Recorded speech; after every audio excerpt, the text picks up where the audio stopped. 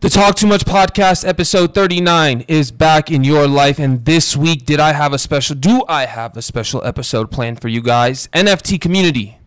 I'm sure you're all familiar with the name Coldie. That's who my special guest this week was, Mr. Coldie, one of the most renowned artists in the NFT community. He is a 3D generative artist. He combines multiple elements of multiple photos, and he creates a 3D version that is unlike anything you've ever seen before. All the links to his work will be in the bio. But what was very special about this interview for me was this. To have a 2-hour-long discussion, this was my longest interview, with one of the biggest names in the NFT community, a proven name, someone that's done what I want to do, I was beyond grateful for that experience. You know, Mr. Coldie could have easily, not have done the show.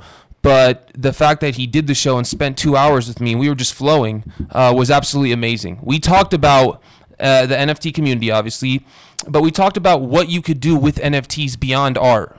It includes art, but how can you take your art to the next level? What can you do with your art to stand out? A lot of this talk led back to the metaverse, the virtual worlds, and just the creation of the metaverse. Coldie and I are kind of on the same page in the sense of we are literally pioneering the virtual world. We are creating it. We are the ones that history books will look back on and say, damn, they did that. And we're not even realizing it because we are so in the moment. But that is what's big for me. I think the next stop for NFTs is the metaverse. It's time to head into the virtual world and find a way to integrate it into the physical world. So Coldie and I really talked a lot about the metaverse and what he's planning to do with this 3D generative art to take it to the next level. I think you guys are going to be mind blown. There's a lot of game for creators, collectors, artists, whatever it is. Coldie lays out his game and how he really got to where he is. His mindset, his trials and tribulations, his experiences, how he views life. You guys are going to get all of that. Once again, phenomenal episode, one of my favorites, my longest, so that'll tell you something. I really hope you guys enjoy this inside look, this personal look at Mr. Coldie, one of the biggest artists in the NFT community. Be safe, my people.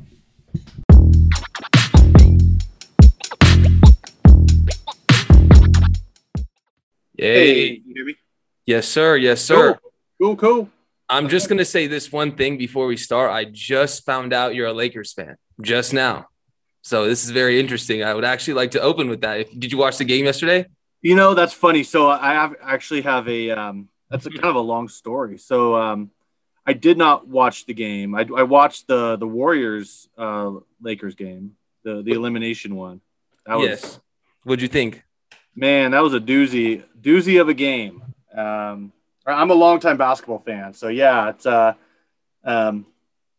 the actual real reason I grew up in LA and as a kid moved to Sacramento. So It's always been the Lakers and the Kings have been like my teams. Oh, the Kings. Yeah. But I was a huge Shaq fan. And so much that I made a Shaq website. That was the first web thing I ever did. Can I ask what year? May I ask what year you created this website? 2001, I think. Oh, wow. A real Shaq fan. Yeah. And at the time of the boom of the internet.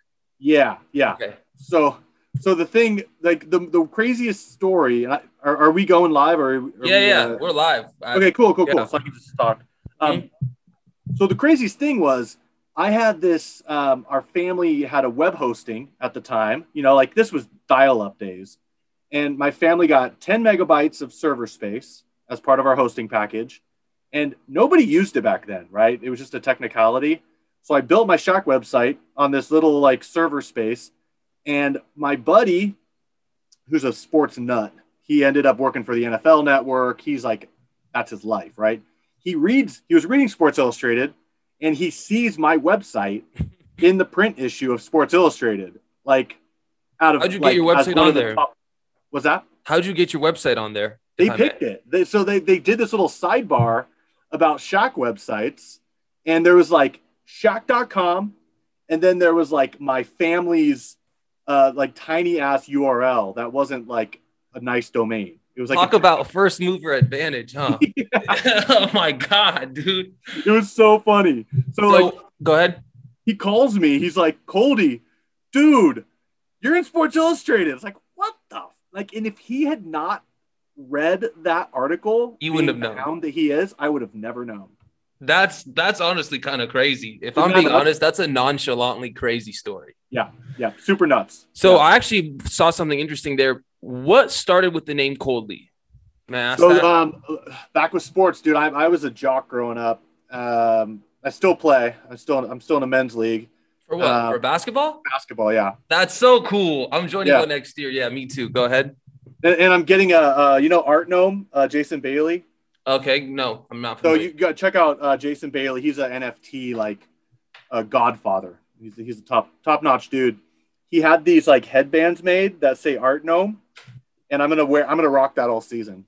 You like in game? In game, yeah. Oh, honestly, you could wear a lot of your wearables, can't you? Like in game, like there's a lot of things you can do with that, and that's what I actually really wanted to focus on. It is your work and how it can play in both sides. But actually, sorry to interrupt you. Go ahead and talk about the Coldly story. Actually, I'm very okay. Yeah. So let's see. That was, let's call it 7th grade. Playing Little League. I got, it's kind of a funny story. Like, so I was the kid who went to the Catholic school. We had no money, but my parents put me there, right? So I didn't know any of the kids in the public school, and I get a phone call from this guy. He's like, "Hey Ryan, like I get the first pick in the draft. I want to draft you." I was like, "What the fuck?" Like what? So I was like, "Okay," like I was like 12 years old or something. I was like, "Oh, okay," or 14, whatever. I was like, "Yeah, that's crazy." He's like, "Will you commit to my team?" Because he didn't know me. Like I was the outsider kid. And he's like, "If you're down, like I'll pick you, but it's blah, blah, blah." I was like, what? Like, it was really weird. So he picked me up. And the cool thing was, that led into, I played with his son on we were on the best team in our high school history.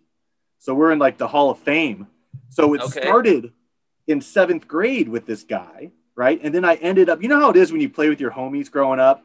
And then as you get older, no matter what sport you're playing, you know what the other guys are going to do, right? Yeah. So I got in with this crew at like 7th grade as the outsider. And then by the time we got up to like varsity basketball, we were good. We were a really good team. So in 7th grade at Little League practice, there was another guy on our team. His last name was Brown, and they started calling him Brownie, right?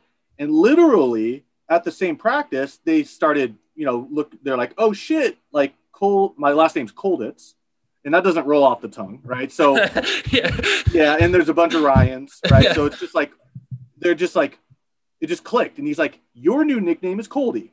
That's a pretty sick nickname, though. And literally, like I went through high school, all the teachers called me that, the coaches, everybody, that was my name. And there was a kid that I was friends with for 4 years that it was at lunch, and someone was like, "Hey Ryan," and I looked over like, "Hey, what's up?" And they stopped me and they said, "Wait, your name is Ryan?" I said, "Yeah." They're like, "I literally thought your birth name was Coldy." Like, that is so fucking funny, right? So it's been ingrained. Like, more people know me in my personal life as well as Coldy than Ryan. And honestly, I just that name also has a ring to it. Like, that's one of the first names I heard coming into the NFT community. So there was 2 things in that story I could relate to. Number one, my parents also sent me to a Catholic school growing up. Not that we had any money, but they just wanted to send me to a Catholic school, as you said. And I was also a very, very, very, sports jock, but mainly basketball. I am a Bulls fan. We didn't make the playoffs this year. I know you're Lakers. I'll be honest, before we get into this NFT stuff, sorry about me. I do have the Lakers coming out the West. I do believe in LeBron James. I'm very disappointed in Anthony Davis this year. To be honest with you, just thought he just didn't try his best until the end of the year. But I still, nonetheless, I've seen the best out of him recently. And, honestly, I'm always rooting for LeBron. I want to see LeBron really prove everybody wrong. He's a great guy, he's a good guy. But besides that, I want to know this. You are one of the, for people that don't know, Mr. Coldy's one of the most known artists in the NFT community. One of the names that I first heard when I came in, if I would have named my top 10 NFT, artist names when I first got in this community, you were one of them, sir. So may I ask, you have a very peculiar style of art. It's a 3D generative art. But before we even get how you into your specific style, how did the concept, the niche of art come into your life, and how did you get good at it? Yeah, it's funny. These are all parallels, right? So back in high school, I can tell you my formative days. Um, you always look at like your life and how you get to a certain place, right? There were these certain things throughout my life that it's so beautiful looking back. So my grandparents had one of those Magic Eye posters in their house. Do you remember those where you kind of like kind of cross your eyes lazy, and then like this like picture kind of pops out at you? Okay, Like, no, but I think I'm it was like early 90s. I think my little sister like a has thing something like back in the like early 90s, and that. it's called Magic Eye. So if you can like relax your eye in a certain way, this like CGI thing kind of popped out. Oh, okay, I get you. Okay, so they were not creative people, but they had this weird fucking thing in their house, right? So I learned that viewing method, and it was 3D. I was like, holy wow! Like as a 6 or 7 year old, I think I know what you're talking really about. Pretty cool, right? Yeah. And then we also had the ViewMasters with the little red thing that you put up to your face and you click the button. Have you ever seen those? Yes, those I have seen actually. Okay, so I had those as a kid. So and to me, I was able to put in these slides, and I would be transported to different parts of the world, like China or ancient wherever these cards were from, like Mount Everest. So it made such a huge impact on me, and I was looking at stereoscopic images, but I didn't know it because I was a kid, but I knew it was a 3D picture. It was pretty cool, right? So that's at like age 10, right? So as I start getting older, and I still remember this, I took a graphic design class at my high school. I was very lucky. This public high school I went to was just phenomenal at the right time. The correct teachers, the right sports. It was a great heyday. And that teacher, Mr. Wolf, hats off to the guy. He said, he's like, Coldy, you need to be put in a bubble, in a little box, and people need to leave you alone, and you make stuff. And he said that when I was like a freshman. He's just like, you're that guy that just needs to like go and do your thing, right? So that's dope.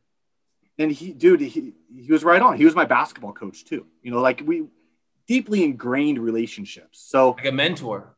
A total mentor. Yep. And to this day, I see the guy. He produced out of this class some phenomenal artists. One of the guys was an early UI designer for Uber. One of the guys was a director of photography for music videos, like "I'm on a Boat." Yeah, I know that song. Yeah, that's so, a big hit. These guys like high impact creative dudes. So we were all 15, 16, 17 years old in our own little creative hubs, right? I was the graphic designer. My homie was a videographer. We had all these different people. We had to act in each other's movies.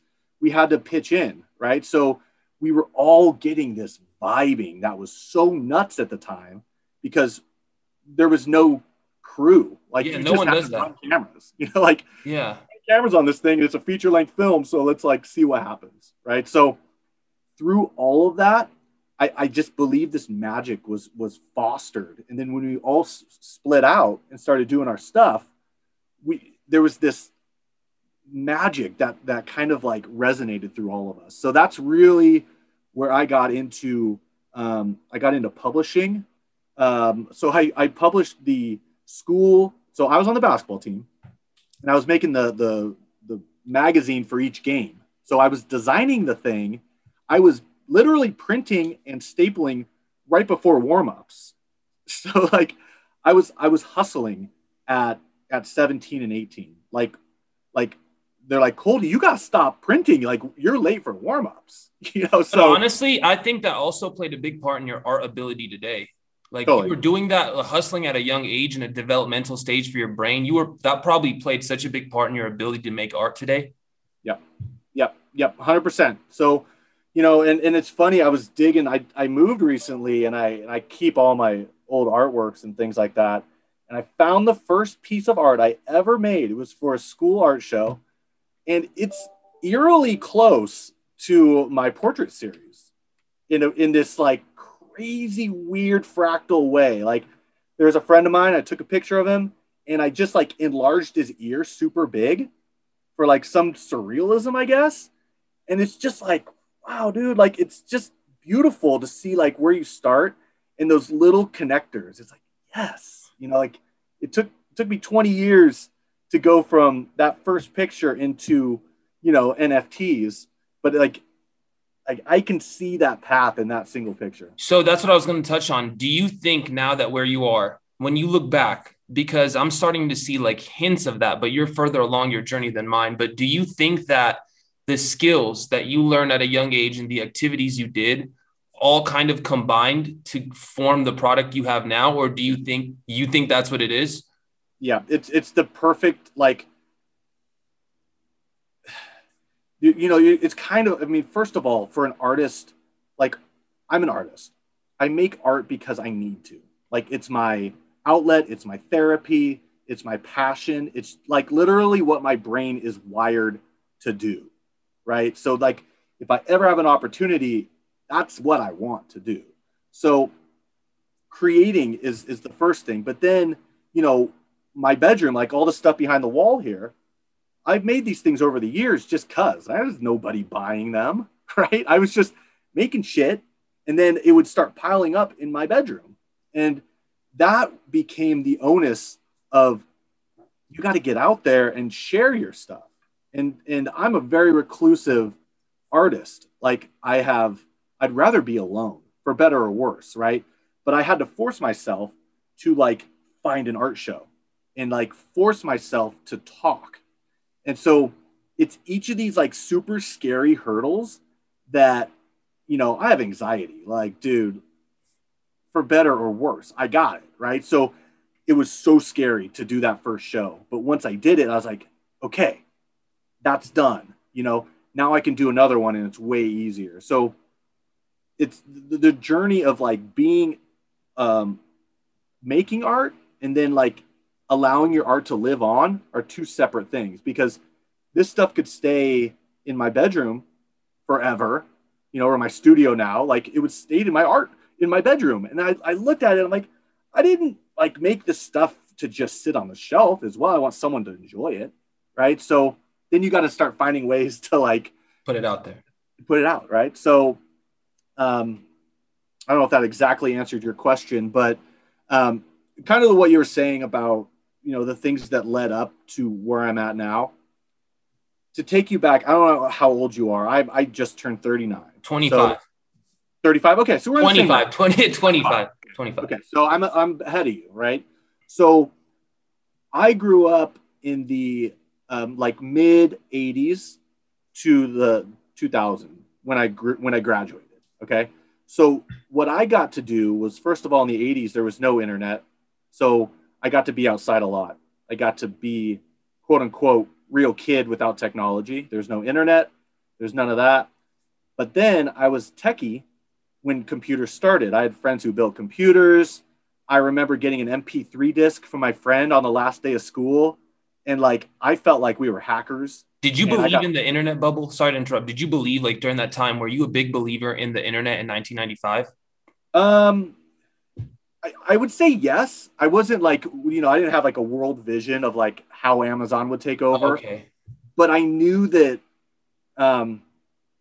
so like my grandfather had an old Apple Macintosh box, like old, not even the iMac, like the old box.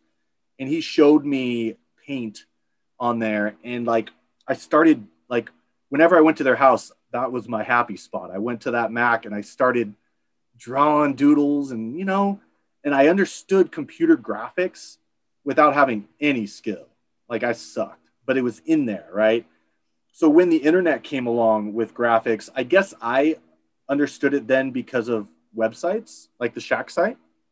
So my test to myself, I like doing projects to learn things. I created the Shack website, you know.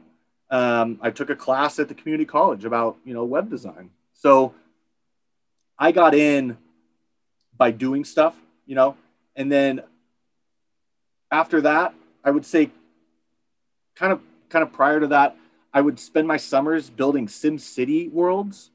You know Sim City? Yeah, that's important. So, That's very big.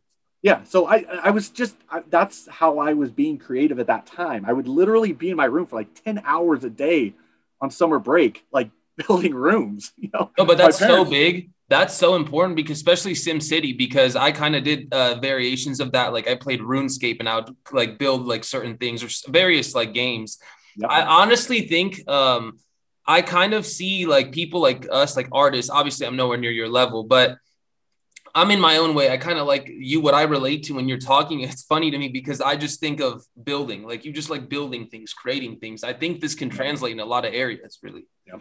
And just to your point, we are both artists and there's no hierarchy, right? Well, yes, but I just have to say that because yes, you are good at what you do, right? We all have our special yes, skills. but you're better at what you do. No. Nope. Well, but okay. Thank you for the compliment. Yes, sir. But all I'm saying is like the inner strength, like you're the man, right? Oh, yes, so sir. You got Yes. your shit. Thank you. I appreciate you. Go ahead. Sorry. But yeah, so Sim City, my parents were concerned. They're like, you're in your room all the time. Like, you need to go outside. But that is what taught me about the metaverse. Like, that is what taught me about a virtual world. So when the virtual world came out, I already knew how to city plan a virtual world. Like, I built the damn city. I know you need to have a freeway, you know, like, and so those are the ways that you can kind of like hack. That's how I hacked my way into like understanding some of this stuff. You know, it's like, cool. I did SimCity. I collected baseball and basketball cards like a fiend when I was a kid. So then when NFTs came around, I already was obsessed. Yeah, you're used to this, right? Mm-hmm. So then the mix of that, and then when I lived in LA, when I went to school and I was working doing graphic design down there, I would go to art shows all the time, and I was broke as a joke, but I would pretend and I would dream that I could buy anything I wanted, right? So I would walk around and I would, you know, study the art and I would say, okay, I'm taking that one and that one, right? And I was like kind of like training my brain to be a collector and a curator, even though I couldn't. Those things, it's just the beautiful mess of everyone's life, right? They all just like came together in this certain time that allowed me to get in and take part in this, like this renaissance, really.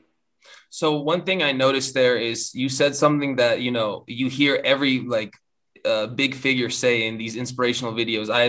Oftentimes I try not to watch those. I try to keep a pragmatic point of view, but sometimes I'll find myself watching these videos and every night, every person I listen to says the same thing you just said.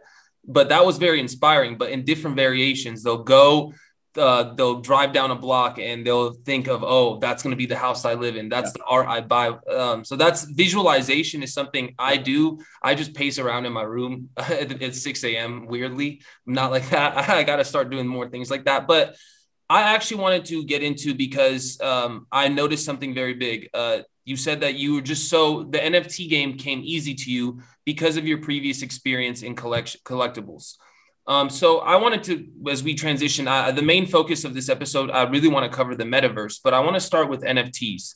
To have built your name in the NFT community to what it is, I think it's an inspiration to me for sure. But I wanted to ask you how the concept came in your direction. How'd you even found out about them and how you transitioned your already established career at the time into this market? Yeah. I guess a little bit again of synchronicities and kind of listening to your intuition. It's funny. I was at our family Christmas gathering. My cousin at the time was going to MIT, super smart kid, does robots before robots were cool, right? Yeah. So he was doing robots, and I was like, dude, what's up, smart cuz? You know, like what are you up to at MIT? You know, tell me about college. And the one thing he brought up, the one thing that he brought up was, oh, dude, we're mining Bitcoin out of our dorm room, okay? And this was 2010, and ooh. Okay. It made no sense to me, right? It was not anything on my radar. I never even heard the term, you know? And I was like, cool, like, tell me more, you know, like, what's this about? And he's like, well, so, mining, started telling me some of the technicalities. And he said, well, we don't get, a Bitcoin every day, but we get like a half a Bitcoin every day. And I don't know, like, I was like, what are they worth? He's like, like a couple bucks. I was like, cool, like cool. and, so that was the seed plant. And I didn't do anything with that. It totally went over my head. But it was in your head though. But it planted, right? Yeah. It was in there. So later on, it was like 2017-ish. I'm into like, I'll listen to any podcast just because I love inspiration and weird ideas. I love contrarian money systems, like gold and silver, or, what is currency? What is the US dollar? What do these things mean? What value do they tangibly have? Right. So I just love listening to people talk. And one of them brought up, Bitcoin or blockchain, then I was like, wow, this is crazy. And all the gears started turning, from all the different experiences. And I went to Google and I simply typed in blockchain and art, because those are the only two things I could put together that I could like be a part of. What year was this? That was, I think I started investigating in 2017. Ooh, okay. Or early 2018, right around then. Okay. And the art game there was zero, really. Yeah, that's why I'm like, ooh, that's very, very early. Yeah, very early. So like there was CryptoPunks, and then there was a site called Dada NYC. These are all legendary projects. People should look these up. I didn't fit into either of those ecosystems, but then there was another one called Rare Art Labs, and it was a marketplace where you could tokenize your artwork and you could sell it for cryptocurrency, right? That essentially what we're doing now, but with older technology. It's not as progressive as it is now. So I just emailed the team. I said, hey, I had to get out of my own comfort zone, right? Same thing as trying to do that show. It was the same thing as a fractal. So I emailed them. I put myself out there and I said, hey, here's a couple artworks I've made, I'd love to be on your platform. And there was no demand. I think they probably wrote me back within, a couple hours or a day, it was like, hey dude, like, thanks for finding us. Yeah, they were surprised. Yeah. I imagine they're in their dorm room or their apartment, like, dude, homie, somebody killed us, because it was that dead of a scene. So they're like, dude, you're in. It's just like, yeah, you got cool, weird shit. Dude, yeah, go for it. So that was the start, and it was just that first step that I had to get in out of my own head and just be like, okay, I have made this stuff, and by no means do I think it's Picasso, but it's out of my head, and it's, I just want to share it, So I tokenized some stuff, and there was no collector market at all. Like nobody, there were no sales. The coolest thing that actually happened from that was Rare Art Labs had a little collaboration with Coinbase. And what Coinbase did was they picked two artworks off the platform, and they put them in their Coinbase headquarters on these like gallery screens. And they picked one of mine for that. So I was like, fuck, that was like a cool little like honor, I guess. I don't know, whatever you want to think about Coinbase, but like, holy shit, like that's great exposure. Can I say something really quickly? Sorry, both this part of your story and the Sports Illustrated part, I just want to point out that highlights a theme. Luck is when preparation meets opportunity, right? Is that what you were 100%. Working your ass off? You were working your ass off, and you investigated down the right path, and the universe returned your favor, right? Yep. That's so dope. And big shout out to my basketball coach. He could have coached college if he wanted to. I bet you he could have coached pro. He was a very, very good basketball coach. And he instilled these things like the journey of 1,000 miles begins with a single step. Like that's what he would tell us at halftime or at the beginning of the season where you're out of shape. And he's like, we are going to do this.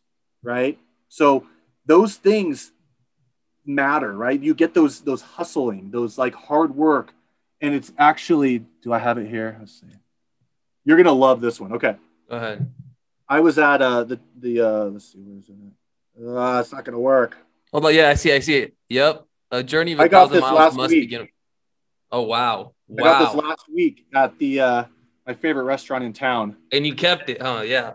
It's those things where your intuition and all that. When I got that fortune cookie, that was like a nod that like, yes, keep going, right? Okay, To me, so those are those. so can I ask you a question about that? I don't want to interject, but you keep bringing up points and I don't want to forget this. But Yeah, yeah, go for it. okay, so do you believe that, all right, so you are, let's say you are on the other end of the spectrum. I'm trying to get to where you are. I'm a young man on my journey.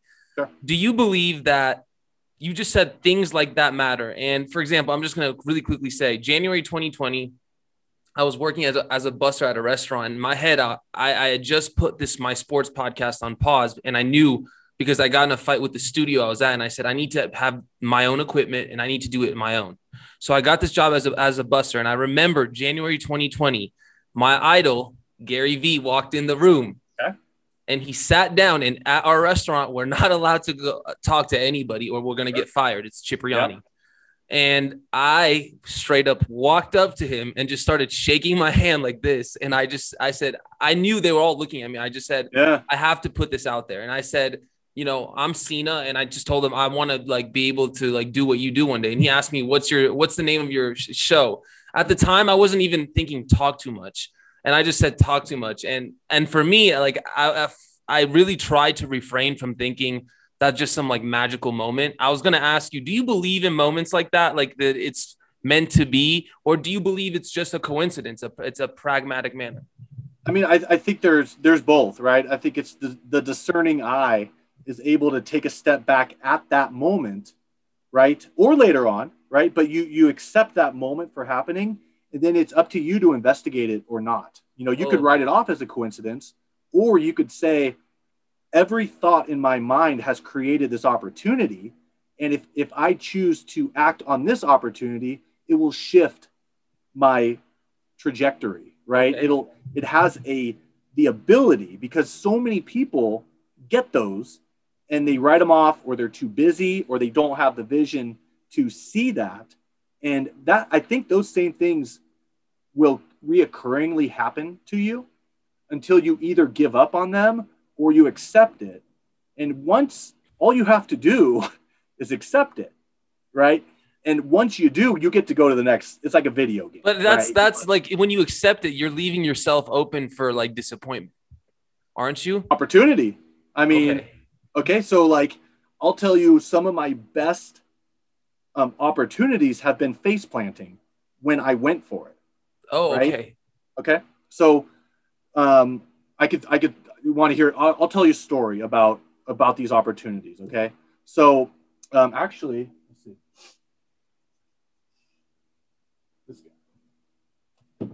You painted that, by the way? Oh wow. Yeah. So this what this is it's on canvas. That's dope. And it's this weird process called an image transfer.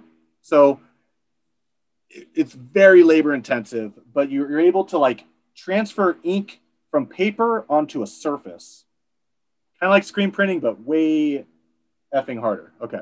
So I started doing this because it was one technique I learned in school that I could take digital images and get them onto like a canvas, because I don't draw, you know? So that's kind of insane.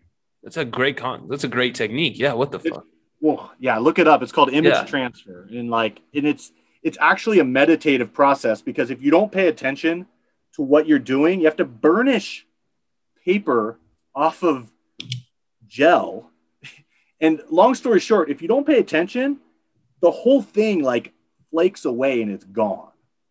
Okay. So literally 60 hours of like, it's like Karate Kid. You're like wax on, wax off. Like, getting this shit off. Right. And it was the piece after this one here that I messed up very bad. Like the whole top quarter of it flaked away, and you can't fix it. There's zero way to go back. And I literally took the canvas, and I put it in the trash can. I was defeated. It was a failure, right? It was my second piece. So I said, that's what happens, you know? Well, then I listened to my my intuition was like, no. You're gonna fix this thing. That the opportunity was there, right? And I said, why not? Let's see. I literally pulled the thing out of the trash can, and it popped in my head. Like, I got to the next level, and then my head took over, and it's like, okay, you're gonna blowtorch that thing. You're gonna physically burn the canvas away from the part that messed up. I had never worked with fire, never. Yeah, well, that's extreme. Yeah, never. And it just hit my head, and I was like, yes. I just trusted my intuition, and I did it, right? So so in a sense, you get this effect where, I got a blowtorch, cut the thing, and, I started burning holes in it, just kind of going for it. And I shit you not, I got into my local little town. They had an art show. I got into it, and that piece sold in an art gallery. And that was the first thing I'd ever sold to anybody. And, it really, that's interesting. Beautiful manifestation. And I sold an original piece for $600, which at the time, dude, that went a long way. Oh, what? I would cry. Huh? I would cry. Yeah, that's just a principle. Yeah. Just like from trash to treasure, literally, right? So I sold the thing for $600. Traditional art world, they took 40%. So I got like a check for $440 or something, right? I was over the moon. I was elated. And small town, my mom knew the lady through a friend who bought it, okay? After the fact. So I'm still in contact with this lady who owns it. And I just recently, my mom asked about it. And I told the lady, I said, hey, I'm all about early collectors and like loving when you support early artists, because it's like a venture capitalist thing where you're investing in them in the future. That's what art collecting is. You're like, this is cool, but if they do more stuff later on, the value of this art will go up. Essentially, that's what art collecting is. And yes, I had to tell the lady like my journey since I sold her the piece in like 2012. Like, when was this conversation? Huh? When was this conversation with her? The one that the new conversation or the yeah. So this literally was like last week. My mom was like, hey, my friend's gonna go see your sister, the one who owns your art. And I was like, oh my gosh, like I would love to tell her what's happened in those like 10 years. And, that's why I love early collecting, because that $600 piece is a lot higher now. It's like, you could change her life. Like her life could be changed if she sold that. Yeah. And I kind of like loosely told her that. I said like, like you own the first one, so I'm not like a blue chip traditional artist. Right. Yeah. But I was like, yeah, thank you. And this is the love of that. She thought it was cool. I was like, dude, you won. So like it kind of keeps going. I love my collectors. I'm very rarely sold. People who buy my stuff hold on to it for the most part. And actually, this is a perfect segue. Just today, I released everybody who holds one of my NFT portrait series is getting a free 3D virtual reality artwork. Okay. And I've never done anything like this before. It's the first of its kind. And I could sell one of them and make money on it. But I love my collectors so much that I decided to do a giveaway that if you have just held my art, especially if some of these people have held it for 3 years and turned down sales, here's a free gift, right? And it's just a love from me to them. Can you explain the 3D, the VR art to my audience? What exactly does that entail? Sure. Okay. So essentially what I've done with this portrait series over the last 3 years was I would take a figure, and it started with people in cryptocurrency. So I started with the co-founder of Ethereum, Vitalik Buterin. Yeah, I was just going to mention that one. Yep. So what I did, again, it's going to keep coming back. It's a theme with me, is listening to your intuition. and it's because it happens over and over. I was driving in my car, and the idea of decentral eyes popped in my head, 2 words. And it's a portrait series, and it literally just started like, it was shown to me, right? So it's a single person, but I went on the internet and I found like 10 different pictures of them, and I would clip out the nose, the ears, and the mouth and the hair from different photos, and I recombine them into a portrait.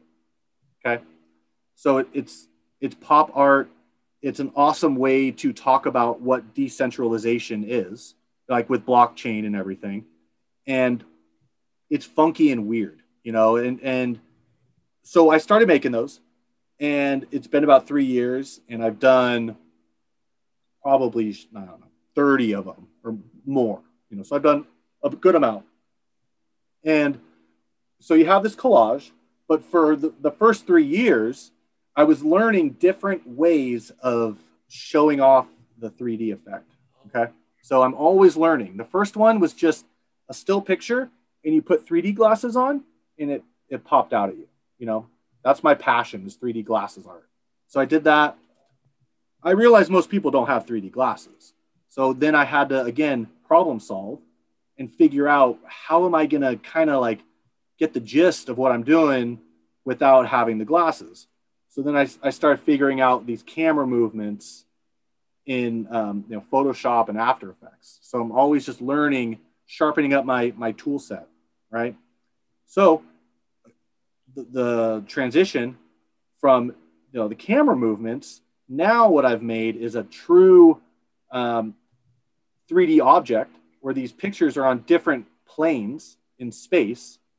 And what you can do is you can tokenize that, so that, when you sell it or whatever, it's an NFT, you can, like with your cursor, you can rotate the thing all around, look at it from all different angles, instead of being stuck on this like video loop I made. You can explore it, you can scale it up as big as you want, so these NFTs I'm giving, in the next at least 5 years, we're all going to have some type of apartment or like a hangout spot, right? So we're all going to have our little, like, I see where you're going with this. Yeah. Right. A man cave, your kick it with your homie spot.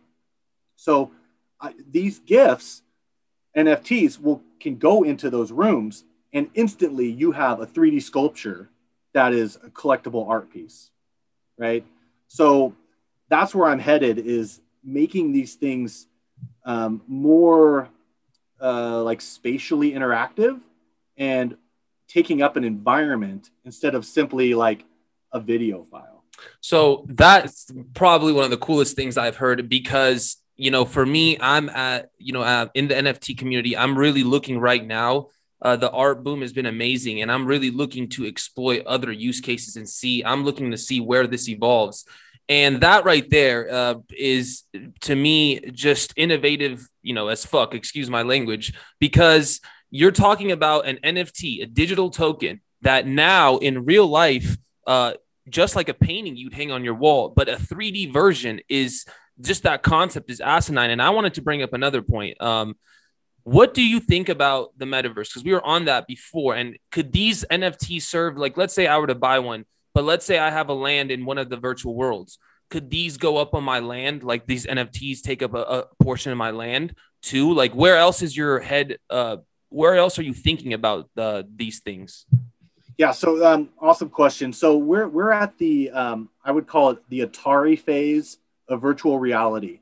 So, video game history, Atari was like one of the first ones that you could have a cursor and move around. Like, and that dates me, but like I used to play Atari in 1985, right? Baseball with like 8-bit blocks running around a grid, right? It was like super basic, but it proved the use case, right? So that's where we are in a fractal, where we are now pioneering and just kind of the guinea pigs in this new experience of virtual reality. So the way I'm seeing it, just like you, is I'm trying to project what I want to see in the future. for myself, but also just art in general. Like what can I, and by no means am I the first person to do any type of VR NFT. There's OGs like Joy. People should look up Joy. He's been handling this shit for a long time, and he is a VR sculptor. So we're all on the shoulders of each other, right? So Joy is he draws in VR. Like the guy's on a different level. He's like a 3D sculptor, like Blender. Yeah, but Blender, but he actually draws in VR with his handsets. He like his 3D avatar draws in VR, not him in real. He puts on the virtual reality headset. Yeah, and then he does live streams where he shows him drawing, zooming in, doing details. But his avatar is doing it. Both. Yeah. Oh, okay. I get what you mean, though.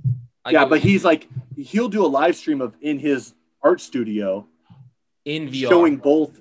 It's kind of like a simulcast, but so he's like an OG, right? But what I do is different. I'm more of a designer artist. So my little thing I always wanted to do, and I want to do this 2 years ago, it just wasn't available back then, was taking images like I collage and put them into a physical space, right? So that's where I'm headed. That's my evolution that, keeps me interested in making art. I have incredible ADD, and I just get bored real fast with ideas. And it's always like, okay, that was cool, but like, what's next, right? So it's the hustle mentality, but also like, I'm bored. I want to, like, if I'm not, I'll only release something if I am wowed by it. Like that's the gut check, So getting into these VR NFTs is getting that wow factor to me. So that's my litmus test of, is this go live? Like, it's a huge risk. I've never done this, but I'm doing it. And what I'm also doing is kind of future proofing it. So basically when someone has one of these VR NFTs, it comes with a future proofing, so let's say in 5 years from now, the video file that is standard now is no longer used. Well, they can come back to me and I'll re-export you the thing that you need, so it's an ongoing relationship where you're like, we're getting into virtual worlds and no one has any idea, but in 20 years from now, this file is probably going to be obsolete just because that's what happens. So hit me up and I got your back, So it's, we're early. We're super early with all this. And that's really what I want to, I actually realized recently. I've actually become obsessed with the metaverse because I've realized two things about this. Number one, it is the future. Ready Player One, that movie, the concept behind that, like we really are headed there through blockchain. And number two, we're very early, for sure. You said it best. I was going to ask if you've heard of Somnium Space or Decentraland or any of these virtual worlds. And I was going to ask if you had any plans to one day take your art in there. I do know Somnium Space is VR. That's what attracted to me recently, is its VR capabilities. And I was just going to ask what your thoughts are on these virtual worlds. Do they play a big part in NFTs evolving? 100%. Yeah, no, so early on, I was in CryptoVoxels land. I started buying land there just because, first of all, it's just, I think it's smart to own little chunks in virtual worlds, especially if you can, doesn't have to be a big space, but I think in the future, everyone's going to want to have their little, hangout spot, like we were talking about. I did just buy a parcel of land in Somnium. I was torn between Somnium and CryptoVoxels, actually. I'll ask you that at the end, but go on. Sorry about that. Yeah, no problem. So I started getting some CryptoVoxels land. This was 2 years ago. No one probably couldn't give it away. So I was buying land with art sales money. I'm an artist, right? I don't have money. But what I would do was I would reinvest part of my sales back into other artists. So I started collecting NFTs, but then I would also use a portion to do other stuff, like diversify. I would buy like a little square parcel of land in CryptoVoxels, right? So through that, I was able to build my Sim Cities, right? I was building art galleries for my own stuff, just because it was empty land. And what are you going to do as an artist other than throw your own stuff up on the wall? It's like free marketing, right? So I would build out my own little galleries and, just kind of get into the scene. And as that one started growing, Decentraland was right there also. They're more of the 3D model type based virtual world. And these NFTs I just released, you can drop those into Decentraland, so and also Somnium Space. So it kind of in progression. It was like CryptoVoxels and Decentraland were kind of on the first wave, and then Somnium Space came in soon thereafter. And I'm probably most bullish on Somnium right now because they are heavily VR based, and the dev team, Artur. I interviewed him on the cool. show. Yeah, that's awesome. I've never actually talked with him. We've chatted, but the dude is like, he's in it and he's a forward thinker. Can I just say something about him? He is, in my opinion, out of anybody I've come across in terms of people spearheading protocols in crypto, or I've researched, he is the only person, like, and I'm not saying the only, because there's everyone in crypto, everybody's passionate like this, but he really is in the trenches with his team, like day in, day out in the Discord, in the VR setting. If you put your headset in Somnium, everybody says you will see Artur. And for me, they have something about that I think you would be interested in, is they have this capability for NFTs. Now they show GIFs and videos, but where you could walk in the artwork and it surrounds you. So it's kind of similar to yours is on the outside of my vision, right?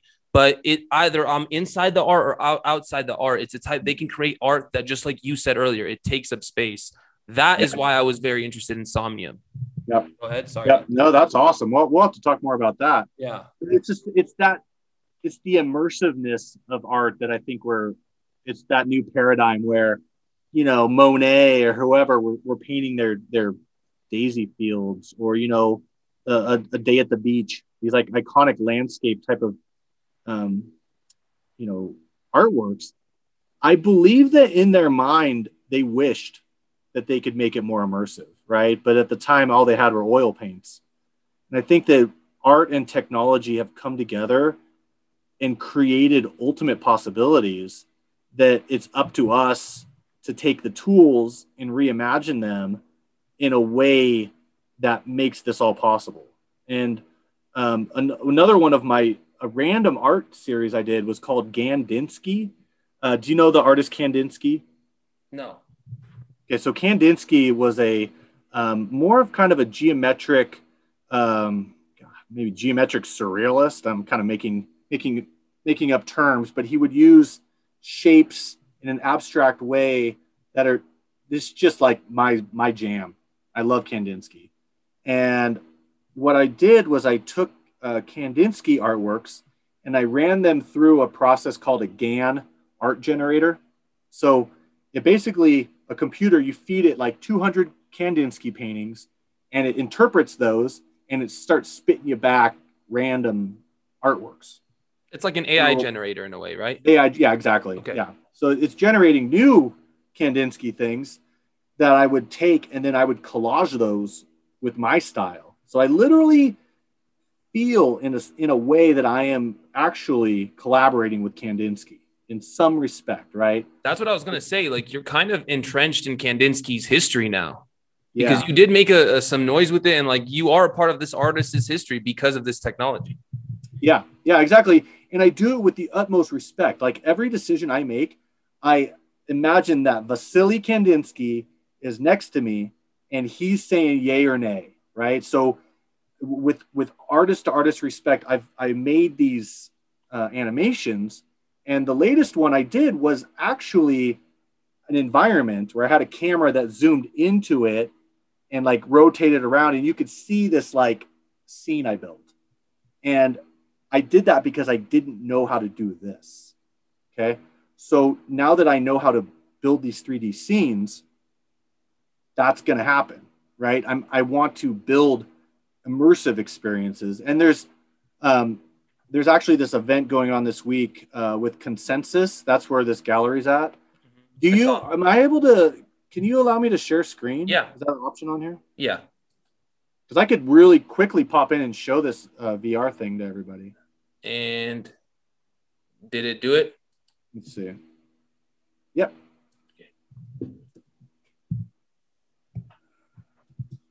And this is your VR artwork?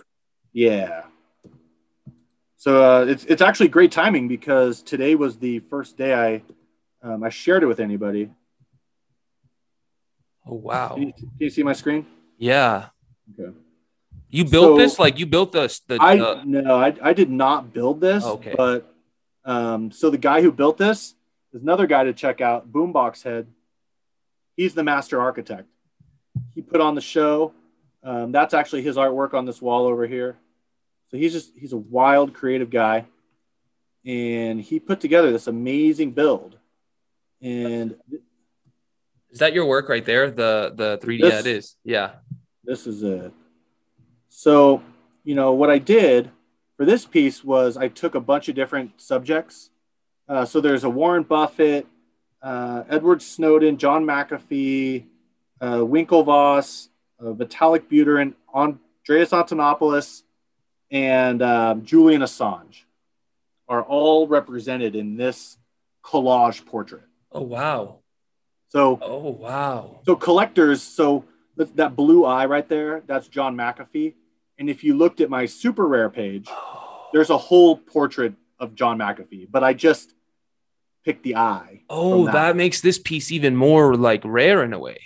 Totally. Oh yeah. Yeah. This is first time I've ever combined the subject into a single piece. And that's Vitalik's hair, right? Yeah. So Vitalik's hair and his neck. Oh, wow. And it was actually pretty challenging to find ways to make these different portraits work together. And they're on different planes. You see how they're in different planes there? Yeah, that's what I said. Yeah. Yeah. So, wow. It's essentially what I've wanted to do, but again, it's just part of the roadmap of learning new skills. I think we're only as good as our skills and our willingness to learn and grow. That's interesting that you say that. That's something that, can I ask your quick opinion on this? A lot of people my age and really, really, and I'm not saying this is wrong, but I was going to ask you, a lot of people my age really focus on money. It's all they see. You see most of society, money, money, money. And that's with due reason. It gives you the ability to maneuver in our society. But I've come to realize that if that's your main goal, whatever it is, I think in a pragmatic manner, the quickest way to get there is improving your skills. Can you really talk about the perspective that I feel like young adults should have in terms of focusing on honing their skills or whatever it may be? Yeah, that's a really good question. I think money allows you to do more things, right? And I say that because what you do with those things is also time. And I think that time is the most valuable thing that any of us have, right? Because first of all, we're only alive a certain amount of time. It could be a day. It could be 100 years, somewhere in the middle, right? You don't know. But we have time. And I think if you have money, it can allow you to use time differently to do what you want or need to do, right? So in this sense, as an artist,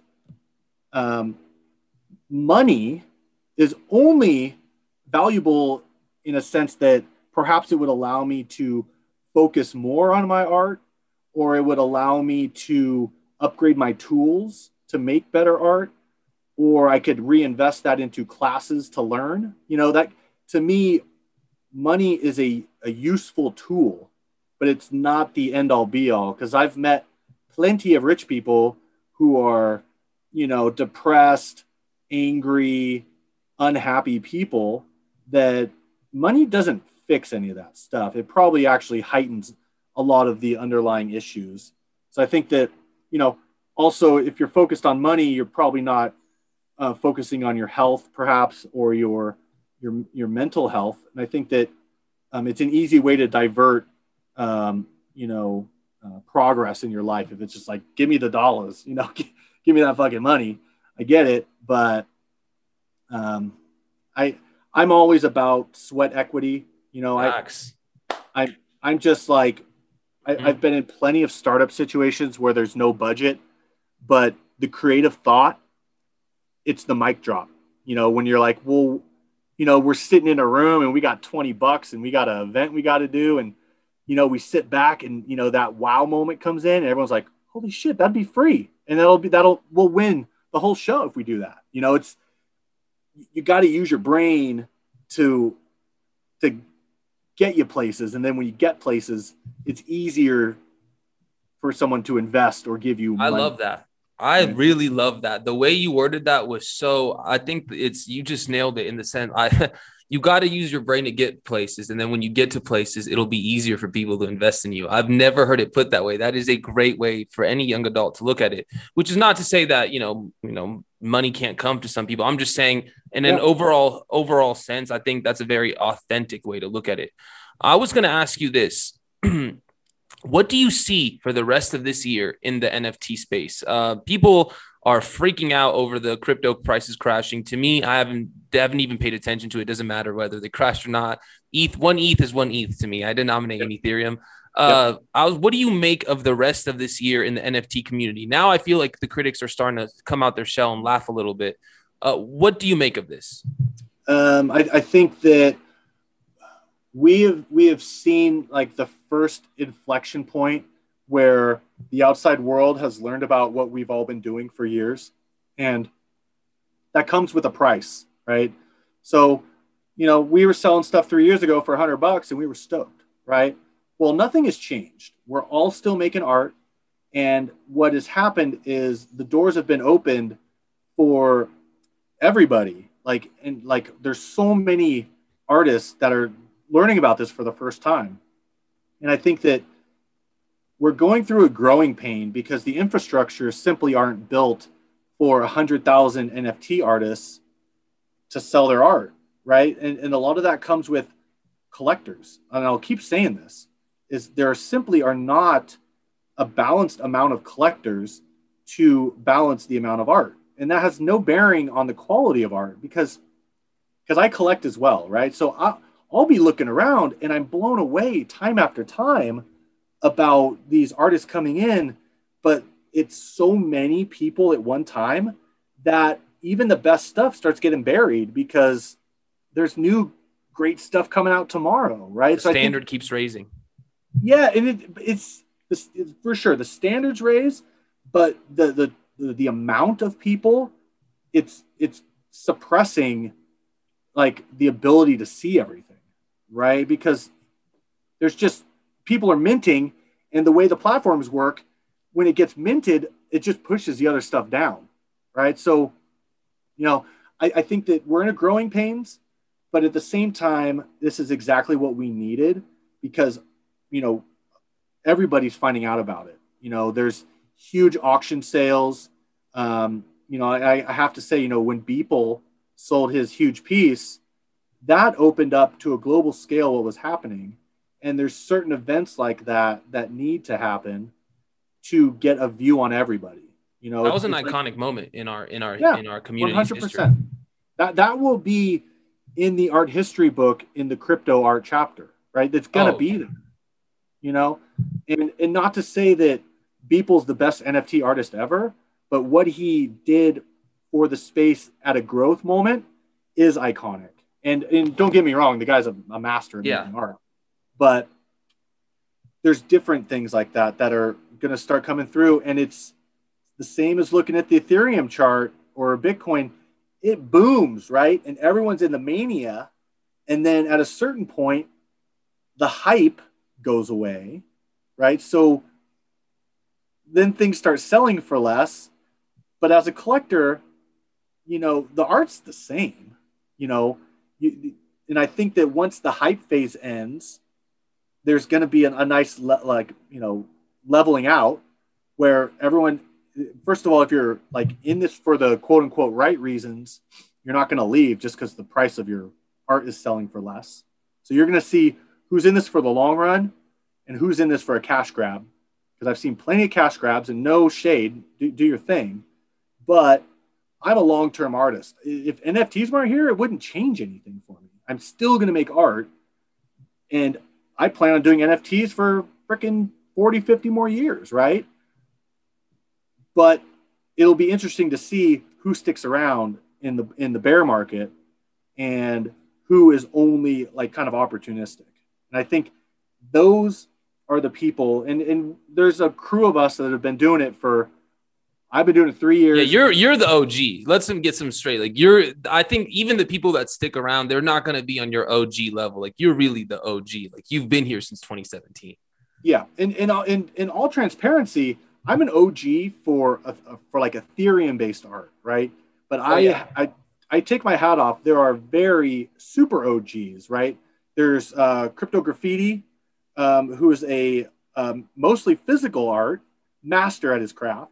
He's been doing it since like 14. Oh, wow. Yeah, so super duper OGs. And then there's like the Rare Pepes that were like 2016, maybe 15. So we're all, one of my things is we're all in this together, right? No one person is like the end all be all, but like I've taken huge passion and respect from the people who came before me even. So I would definitely call myself an OG of NFTs, if you want to get technical about it. And now like what's happening is if you imagine like a huge wave, the swell happened early on with like Crypto Graffiti and Rare Pepes and Crypto Punks, Crypto Kitties, right? The wave got bigger. I got in as the swell was happening. And now we're starting to get the huge waves that are coming. And as that wave crashes, the cycles get bigger. So I think that, of course, like the hype doesn't continue forever, but the technicals worked. So all of us at the beginning had to prove that this was a legitimate way to sell digital art. And that was why this whole thing took so long, I think, to really take off, because there were people on the sidelines that weren't sure and they wanted to see someone else do it and kind of prove that use case. And art proved digital scarcity. We were the guinea pigs. In a simple way, you could transact an asset on the blockchain for currency. And now you can exchange that for houses. You could exchange that for marriage licenses, pick your asset. We proved that. So now that there's confidence in that, I truly think that crypto art is a huge bonus for the whole Ethereum ecosystem. Oh yeah. Oh, for sure. You guys are, dude. I myself, but not obviously. I don't feel comfortable saying it, putting us in the same circle. But crypto art in general is the reason why, and if the whole crypto space started going towards full adoption, in my opinion. Yeah. I think it's. Yeah, I mean, it was the easiest way for anybody to extrapolate value. And not that it's exactly DeFi, but I do think that the parallels made sense to people when they could see asset transactions, and it's all kind of a beautiful cycle because a lot of DeFi people got into art collecting as well, especially on this last wave. So as you start getting more people in the Ethereum ecosystem, they start seeing assets in different ways, right? So a lot of my newer collectors come from the DeFi world. They're finance people, and diversifying holdings is part of the game, right? So now it's beautiful because these people who weren't art collectors before, but like art, are now able to come in and be an art collector, and that helps the whole ecosystem again. It's that swell of tide. And it's raising all the ships, and it's just getting started. Even like crypto time is so different than like calendar time. Oh yeah. Oh my God! Like one day I thought is like about a something year. that happened a year ago. Yeah. If you would have asked me like on a calendar when that happened, 5 years. It just seems like old history, and I think it's important for people in this space to use, again, time is like a theme. So how can you use crypto time to hack your way into a better reality? You know, that was interesting. I got to write that down. Can you explain? Can you go further into that quote just a little bit further? Yeah. So like if we're talking about time being the most valuable asset in the world, how can you use crypto time to position yourself to not have to take those 5 calendar years to get what could be done in a year in crypto time? And I also think a big part of this is this new crypto / digital universe has a lot of first mover advantage in a lot of areas. Sure. So I really want to touch on what you said in your previous statement. You said there's a lot of technicalities to all this, and the crypto art is just the beginning.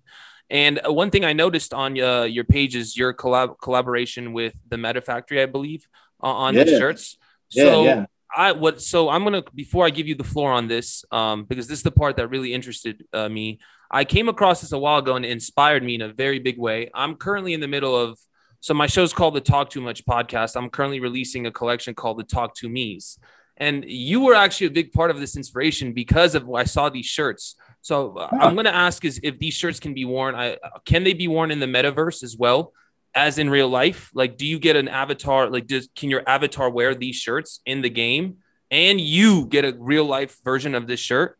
Is that how it works? Yeah. Yeah. So before I give you that is the part that really got to me. And that's kind of what I'm trying to do. Except I'm going to tie it to marketing. So the person that invests in one of these, it's a crypto art and it comes with an avatar to use in Somnium and Decentraland with it. Okay.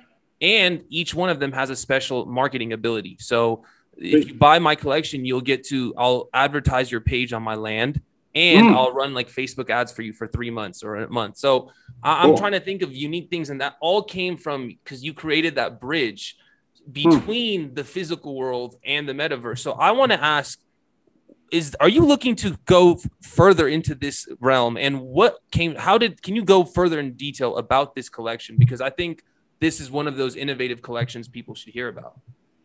Yeah. So, man, like I thought of this thing like over 10 years ago. I was living in LA and I don't know, it's just the same thing. The idea pops in your head. And it was the split cut t-shirt. And I have a production model one. So I told it to my friend who was like, it's funny, dude. So hustling. Back in college, me and my buddy invented a bong for smoking weed. Okay. Yeah. Yeah. And we went to Home Depot and it was, it's basically like an hourglass thing with a little twist knob on it. It creates a suction and it pulls the hit for you. Okay. Don't do drugs, people. They're bad. Yeah. We're not happy. But we did this thing and it ended up winning the best product from High Times in 2006. So like, we were like flabbergasted. We're like, holy shit, that's rad. So we got to side story, but we were hustling, right? And during that time, I had this idea for the shirt, and I told him, and he's like, it's so funny. He's a businessman. He's like, you can't do that. I was like, why? He's like, it's too big of an idea, and someone's gonna rip it off. They're gonna take it to China. Don't do it. It's like it was kind of fair advice. It was kind of a negative Nancy type of thing, but over the years, I was like, I still want to do that thing. Yeah, that's right? A great idea. So I had these shirts printed. This is a production of one of them. So I basically had 2 shirts. It's a decentralized shirt, so it's 2 things coming together. And I had a couple made. One of my homies, actually, my art studio is a screen printing studio. So I had him make me some shirts. And so we had it stitched. I proved it like a little minimum viable product, MVP model. It worked. And that was a couple years ago when we didn't have all the virtual worlds. And there's a tag inside the shirt where if you scan it, it'll prove its authenticity. So all these things I wanted to do back in 2018, but the tech wasn't there. And I think it was for a reason that it didn't work out. I wasn't able to get them printed. The sewing person flaked on me. It was like all these different things. But in the back of my head, it's just like, that's for a reason. Let it be. and now I'm buddies with Meta Factory, and I told them about it, and they're like, dude, we can do all that stuff now. So it was a no-brainer. So we got them made for real. There's a super limited edition for this set, and there's 10 of each, and half of them I sold like 2 years ago for $60 each. I'm stoked for those people. Like they are. Wow. The early collector thing, right? So I'm just like, make it rain for them. So honestly, sorry to interrupt. That has so much like what you've done for these people. Like, and I know the value of the art is high, but I'm just gonna point to the fact that you've given these people, like your neighbor, your mother's neighbor, like just the opportunity to financially change her life, through your art. And that's, I think, beyond like you, there's someone that you've given them an opportunity, and they, you don't even come in contact with them on an everyday basis. That's crazy. Yeah. And I think that's part of the journey we're on, right? So it's high risk, high reward on both sides, So as a collector, they could have bought my portrait 3 years ago for $100, right? Right now, like those are going for, 50, 60K, right? Which is insane. But I have no control. Once these things are let out into the world, you don't control it anymore. It's like a baby. You just let it go. And you don't know what will happen when it grows up, right? So these experiments I did 3 years ago, early collector risked $100. Really? Like who knows what's going to happen? But it paid off for them, right? So, to the hilt, it makes me more happy when that happens with the guy who bought my shirt for $60, and he's like, yeah, obviously he liked it. I'm so happy when I deliver this to them. That 2 years of waiting is worth it, right? Because now you get the shirt, you get the so there's going to be a Crypto Voxels version.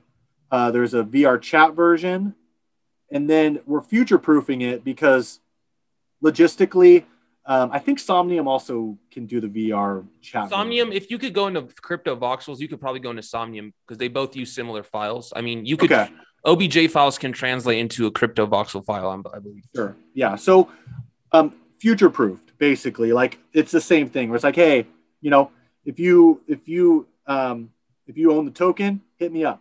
I'll get you the shirt, So yeah, so you have all the metaverse versions, the physical version. Part of the original drop also that I have to honor because that was the deal was also an NFT of basically like a cropping of the slice cut, so that'll be its own NFT. So there's a fat bundle that you get with this thing. And I just love tangible, like wearable art in a sense, and there's a time and a place, if you're going to a conference, a crypto conference, you want to dress up with something cool, then, put on the split cut Coldie shirt, or not. Where can my audience buy your split cut Coldie shirts out of curiosity? So actually I just had a meeting about this yesterday with Meta Factory, and I think we're going to be launching in somewhat short order, probably within the next, call it, month or so. They're all created. It's just kind of getting the web pages ready to sell. So it's on the horizon. Definitely Twitter is where I'm most active, at Coldie, Coldie. They'll definitely be on there. But that's how new it is. It's 2 years in the making of new. So I want to do it right. We had a couple things where it's like, well, do you want to do it without that? And I was like, no, like I've waited 2 years. So if it's going to take me another month, that's the deal. And when you said without that, what are you referring to as that? Just different nuances of the tech, Okay. At a certain time, minting on Crypto Voxels was cost prohibitive.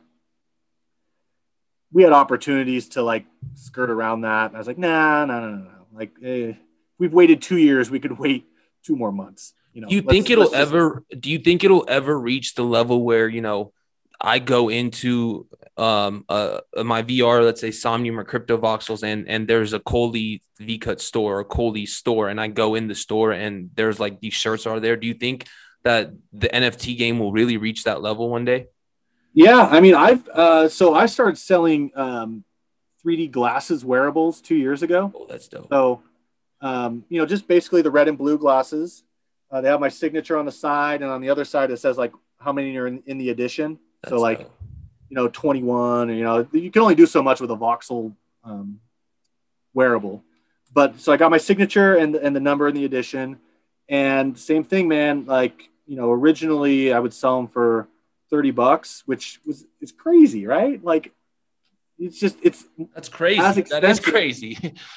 But I'll tell you, the collectability side is so real that I've been selling them for um like, I think prices have gone up, but like at one point it was $700 for a pair of 3D glasses, right? And that just kind of goes to show metaverse fashion is a huge, huge marketplace that proving scarcity for an asset is real in the virtual world. And I see people like all the time when I go to events that have my glasses on, and they're part of Club Coldy. If you got those glasses on, we're homies. Like, that is so sick.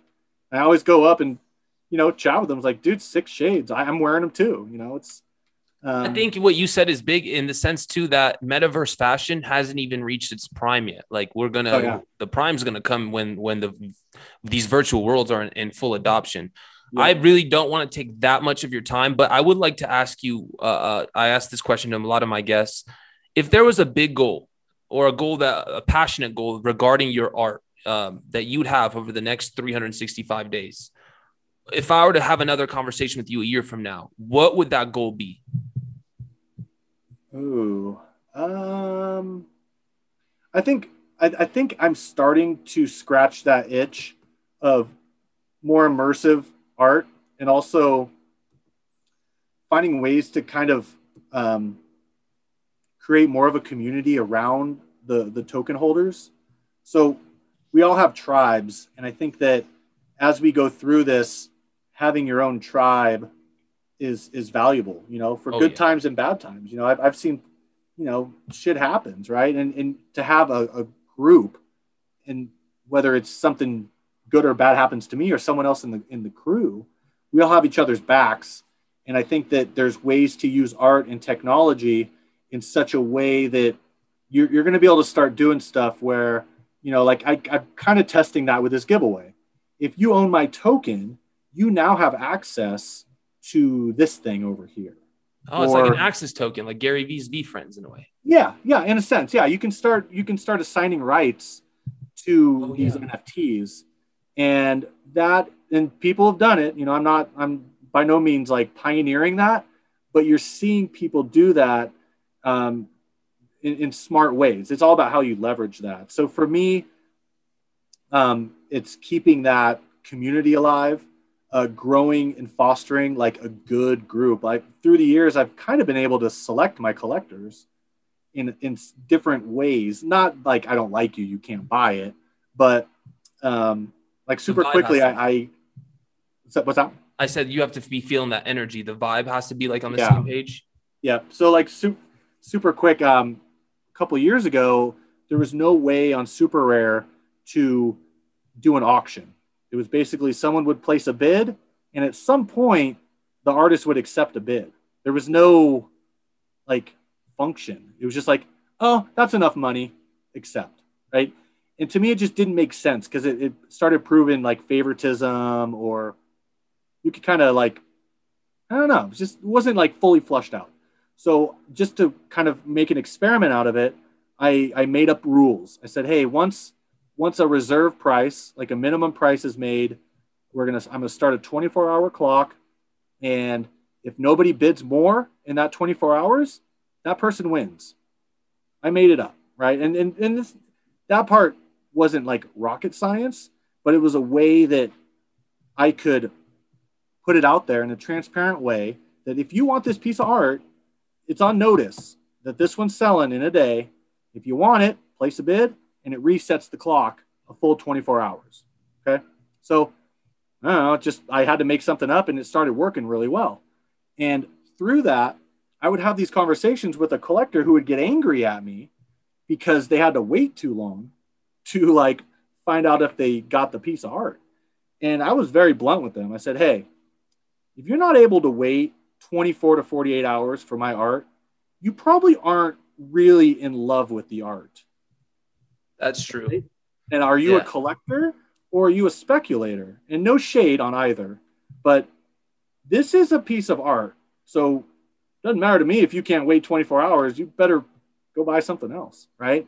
And believe me, a couple people said, yeah, you're right, I'll never buy your art again. I was like, fine, whatever, I don't care. Weeding out the wheat, kind of. I weeded them out, right? Yeah. So the people who are left, God, they're such a great group of people. Like, and they're really your tribe. Like, they have your back. They are my tribe. And they opted in because I had certain standards and rules that we met in the middle, and I would explain to them why. I said, hey, we got jobs, we got families, maybe you got kids, maybe you're traveling, you know.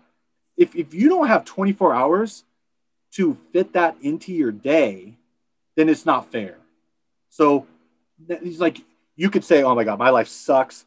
I'm busy until 10 p.m. Well, cool. At 10 p.m., you're going to have time to place that bid if you want it, right? So it ended up becoming a thing. It's called the Kolde method. And it's just the same thing. You use your mind to get you places, right? And that was one of those things where it's like, I had to figure out how to fairly sell my art because there wasn't a method, but now it's an adopted thing. Like Super Rare uses the Kolde method. You know, it's just chance and preparation and taking calculated risks, really. I think from my perspective, and, you know, I think I should edit this part out, but I think this is one of my favorite, if not my favorite interview I've done since I've transitioned my show to the NFT crypto space, because I think you said my favorite. Well, you said how the quote where you said how you use your mind to get you places where people can invest in was big. And I think another quote you said is how can you use crypto time to hack into reality? And there is just a lot of parts where I think that forward thinking is an understatement. I think you're ahead of the game in a lot of ways with your art and with your mindset. And I think it's a mindset that I quite frankly think a lot of, 18 to 25-year-olds to 30-year-olds should really adopt instead of, and I'm just going to say this as an example. No shade in whatever job. I have respect for anything anybody does to earn a dollar. Sure. But, to me, and it's just, I don't know if I'm being biased because I'm in this community, but whatever your passion may be, translating it into this crypto community, just working on the brink of innovation is much more fun. And I really, and more rewarding in life. Like, you're an artist, certain people are in DeFi. I think that a lot of people my age should look to see what's coming next and shouldn't settle for these, jobs that are in the world right now, traditional jobs, because I'm not saying they're bad, but I'm saying a lot of people settle for them. And to be honest with you, I am kind of saying they're bad, but that's just my own opinion. I think everybody should really focus on not do what you want, but focus on what's next and really make the most out of your life. That's just my main thing. Go ahead. 100%. And I'm going to say something to you, and I want you to take a step back when I say this, because we're all in this situation, right? I think that the 9-to-5 job is a form of slavery. Okay. And that has nothing to do with race or anything at all. I'm talking about the use of our time being gobbled up for somebody else, right? And if you love your job and that's what you want to do, great. You pick your team. But there's a lot of people who have a job that's a job, and they give their waking energy to that job. And at the end of the day, you get a check that lets you pay the bill to go back to the job, right? And I think that, believe me, we all need to have a job.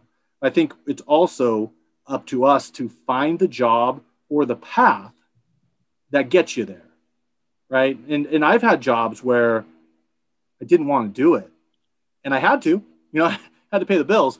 But again, you use your mind to get to where you want to go so that when you get there, maybe you can work half as much and do your passion, right? And then you start balancing it differently, where it's like, hey, it's half-time day job, half-time art.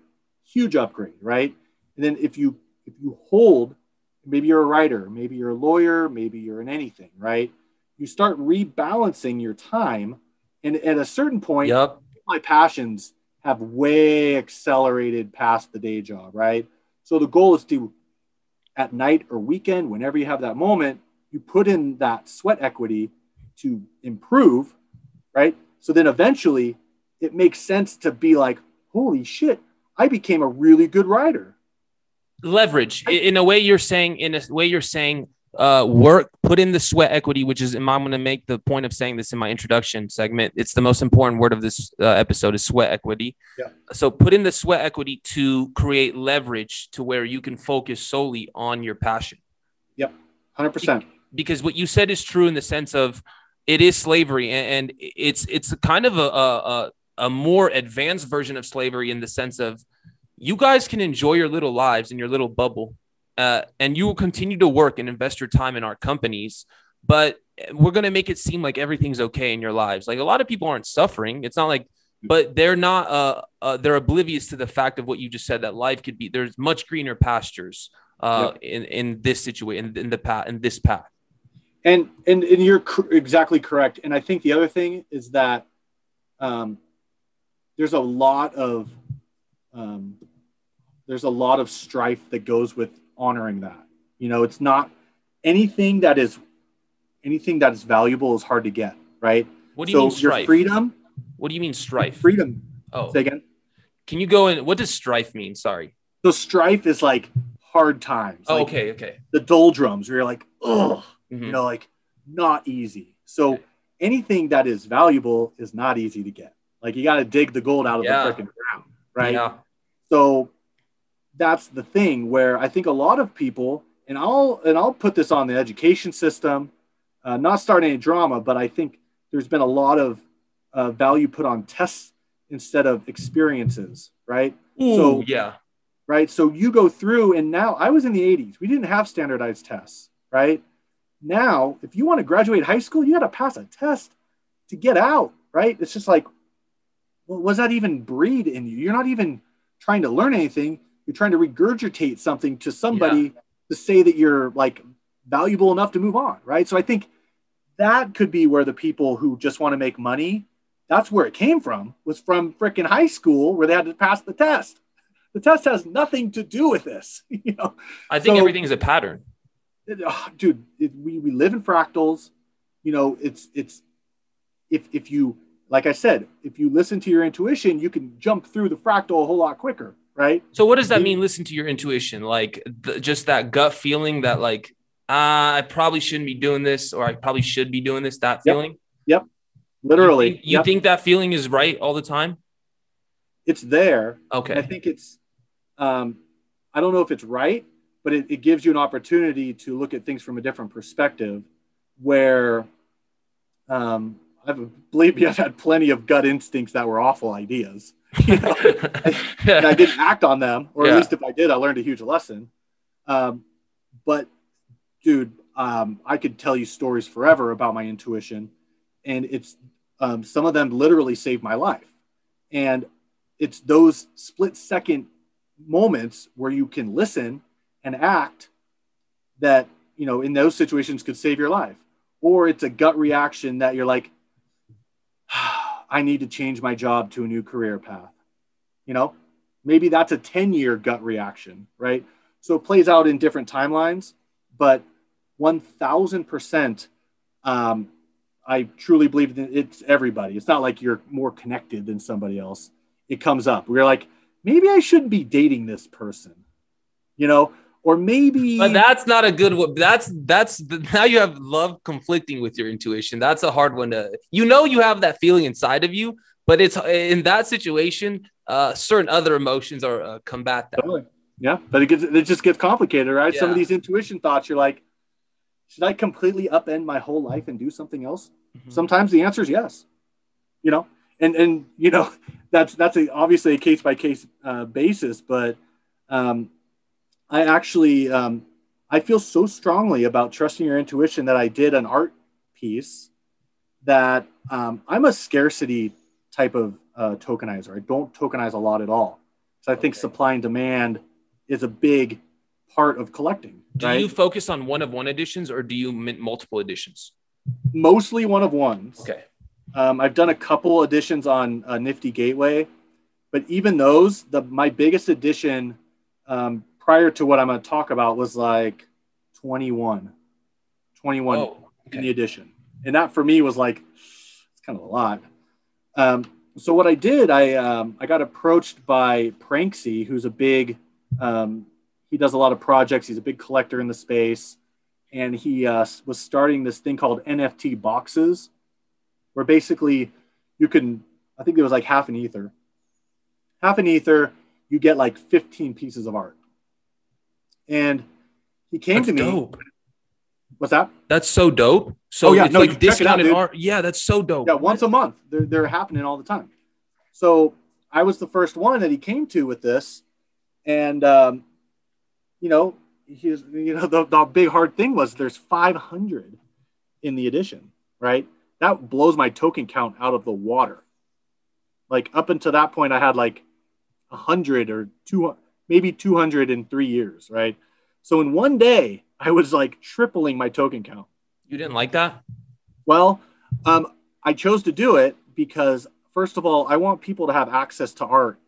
And there's different people with different budgets, right? And I don't like it when somebody says to me, I would love to own your art, but I can't afford it. That's really shitty. That's not a good but to push back, you are like a high established artist, so that has to come with the territory for you, no? It does. Sure. But the thing was I was only minting one of ones.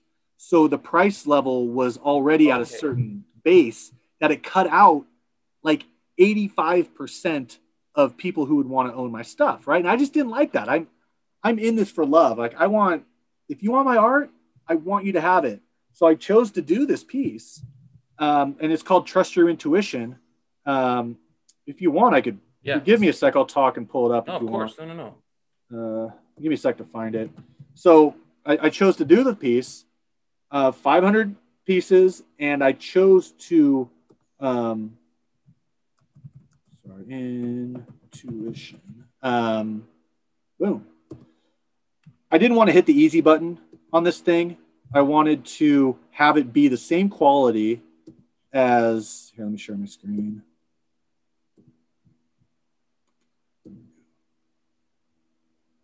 Can you see that? Yep. Oh, wow. Okay. So you're catching the end of the loop here. So it's in a loop. And so, the big billboard, because I think that's what it is in our life. That's dope. These billboards are shown to us, and it's up to us to look at the billboard or not, right? So this one is Trust Your Intuition. It's on a GIF loop. I have these old X-rays, these cityscapes that I've built, and that's what it is. It's a loop, right? And, 500 of these are out there, and I couldn't be happier because first of all, I like the piece of art. I'm proud of it. And at the same time, I feel like it's planting a seed in people's minds that there's opportunity to listen to yourself. Yo, I love this piece. This is my favorite piece I've seen of yours. I crazy. Like, I just love, like, it would look good. I just imagine myself walking down an actual art, like digital art gallery, and just like, those electronic digital art holders, like seeing this on the wall, even in my house here, would just be so sick. Thank you. No, yeah, this is honest. I'm not even lying. This is my favorite piece of yours I think I've seen. How long did this take you to make? May I ask? That's funny. That's like the total proverbial question. And the actual answer sounds like a cliche. It's my whole life, really, to like make this piece of art. Like all the, like my mom is an X-ray. She actually just retired. She's an X-ray tech. She found those old X-rays from the 70s that you can't find, right? So that's one of them. Yep, that's dope. One. So like there's homages that will go on top of homages. One of those buildings. I lived outside that building when I was broke in downtown LA. Like these are all like pieces of me that I put into the art, and the technical. How much time? I don't know. 50 hours. I don't know. Do you just lose yourself? Like, can I ask you an honest question? Because I feel like you keep referring to sweat equity. And I think that for some people, it comes easier than others because of many variables. And you just said it takes, for my audience, it takes Mr. Coley 50 hours to make this piece. when you're in the midst of your art process, do you ever think, or even before you sit down, do you ever think to yourself, oh, here we go, this is going to be a long journey. Oh, this is going to be a long project. I got to strap in. Or do you kind of just lose yourself and you don't even recognize those 50 hours? I would say there's different phases of it. There's like the honeymoon phase where you're like, what literally is a blank canvas, blank screen. And you're like, what the hell am I going to do? You know, like that. And that's pretty refreshing, but also like kind of scary. So there's that part of it. And then there's like the ideation where you're like, oh, walkway. Okay. City. You start blocking it out, but then you got to get into the technicals of like, what building am I going to use? Like, how am I going to technically make this thing work?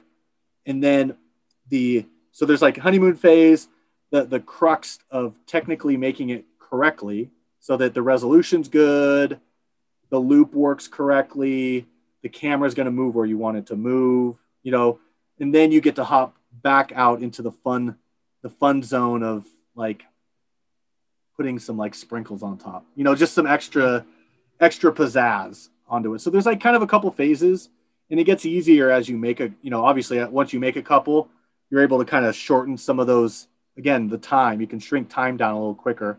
Can I just say one thing I just noticed? Your signature is also part of the 3D move. Yep. It's not just an in-place signature. It moves around too. That's actually so cool. Yeah. And I came up with that probably it was an Edward Snowden piece probably like a year and a half ago, where it was always stuck in the corner. I signed every piece of art because, especially when you're in the metaverse, sometimes there's not a tag next to the art that says who did it. So I always want people to know that that's my piece, right? So forever it was just stuck in the corner like normal art.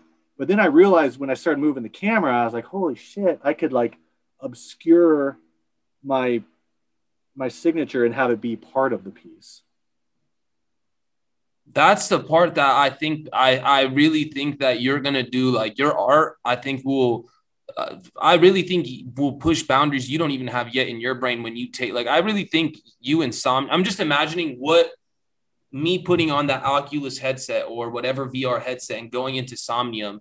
And I'm just imagining like the possibilities, just the way this is moving, the camera's moving on this is ridiculous. There's so many things that this art is.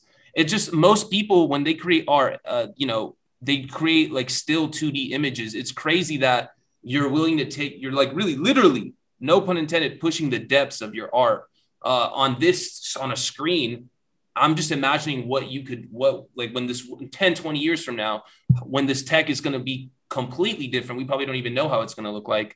Yeah. I'm just imagining what art like this will look like in that time frame. Yep. Me too. And that's the thing is like, we're living this in real time. So a lot of these things are like if you want to talk about manifesting things, right?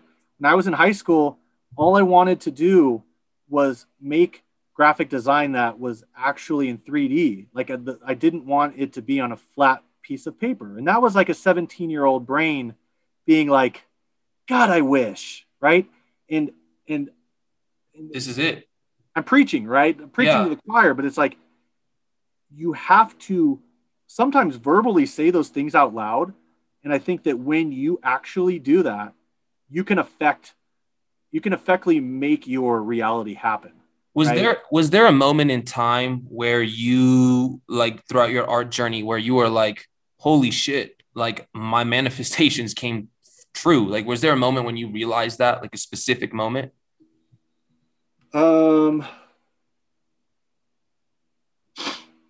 Yeah, I mean, I guess it's just, okay. So here's actually a really good one. So, before I got into NFTs, I was shooting. So I love stereoscopics, which is 3D glasses with art and photography. And when I was in my early 20s, I was living in LA. I was working for LA Weekly. I had an awesome dream job. I was doing the covers right out of school. Like I got a fucking dream job, right? Didn't pay very well, but it was the job. I heard about this in an interview with you. You said this, yeah. Yeah, so I didn't even know I knew what I had, right? But I didn't know what I had. And that was the beauty of it, right? So I was immersed in art. I was doing design at a high, fast paced rate. And at night, I was in LA. So I found this 3D club, 3D photography club that met in the basement of a church once a month.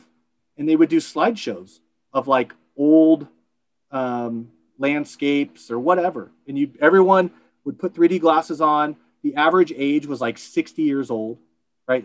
Very, very much of an older crowd. And I walked in there, I was 22 years old. And the first couple times they were like, did you get lost? Like what? Like, why do you have any interest in what we're doing here? You know? And I was like, guys, I am fascinated. Like, please, like, I want to learn. Teach me, right? Open arms. And I learned how to do 3D graphic design by the king of 3D comics. He passed away. His name is Ray Zone. And Ray made over 100 3D comics. Legend. Were you very close with him? Was he another like mentor in your life, would you say? 100%. Yeah. So I literally took classes from him, and he taught me some of the things. He would be like, hey, this is really close to the vest or close to my chest, but I want you to have this because, you know, he saw value. He saw the passion. He's like, here's some secrets, right? I don't tell anybody these things, but these are for you. And I was like, oh, okay. And I get choked up. Like, the guy passed away, right? And unexpectedly, and I had driven out to Colorado from Northern California on a road trip to go to this 3D conference, the nerdiest thing you've ever been to. And I saw Ray there, and it was the last time I ever saw him. And I was like, hey, dude, Ray, what's up? You know, like, how you been? And it was the coolest thing ever. He's like, I was doing 3D concert photography, and I'll talk about that in a sec. But he's like, hey, just so you know, really proud of you, but I'm actually like, I consider you a competitor in the highest respect, where you've done so well that I'm actually worried that you could take work from me. Right. So it's kind of like one of those situations, your idols become your rivals, like that saying, right? Yeah. How cool is that? And I joked with him. I was like, Ray, like, first of all, I wouldn't have any business doing a 3D comic book, but thank you. Like, when was this mask? When this was? 2011, I think. Okay. So it was awesome. Just there was a camaraderie, right? There was a passing of the torch, because all these guys are in their twilight. You know, they learned these things for 40 years. They have no one in their family cares. It's just this niche, nerdy thing. And I came in and was able to soak up like hundreds of years of knowledge, literally, from all these guys that were like, oh, no, don't do it that way. Do it this way, right? That would have taken me 5 years, right? So I take a lot of respect for that. So I got all this information about stereoscopics, and I started my own 3D magazine because I wanted to do 3D concert pictures of my favorite bands. And I've been to hundreds of concerts. I spent all my money on concerts, and I would be in the front row. I'd wait 10 hours to be in the front row, and I'd get it, sweat equity, right? Paid off in the front row. But then I would see somebody walk out right when the show starts with a camera shooting pictures in front of me of the band. I was like, wait, hold on here. How do I get myself where they're at? How do I do that? Right? There's no roadmap. So I made up my own magazine. I started going to publishers and publicists saying, hey, I'm on assignment from Stereo Man magazine. I fucking made the whole thing up, right? It was a real magazine. It was mine. I got photo passes for all my favorite bands. Like, I got to shoot the Red Hot Chili Peppers. I got to shoot Incubus and all these bands that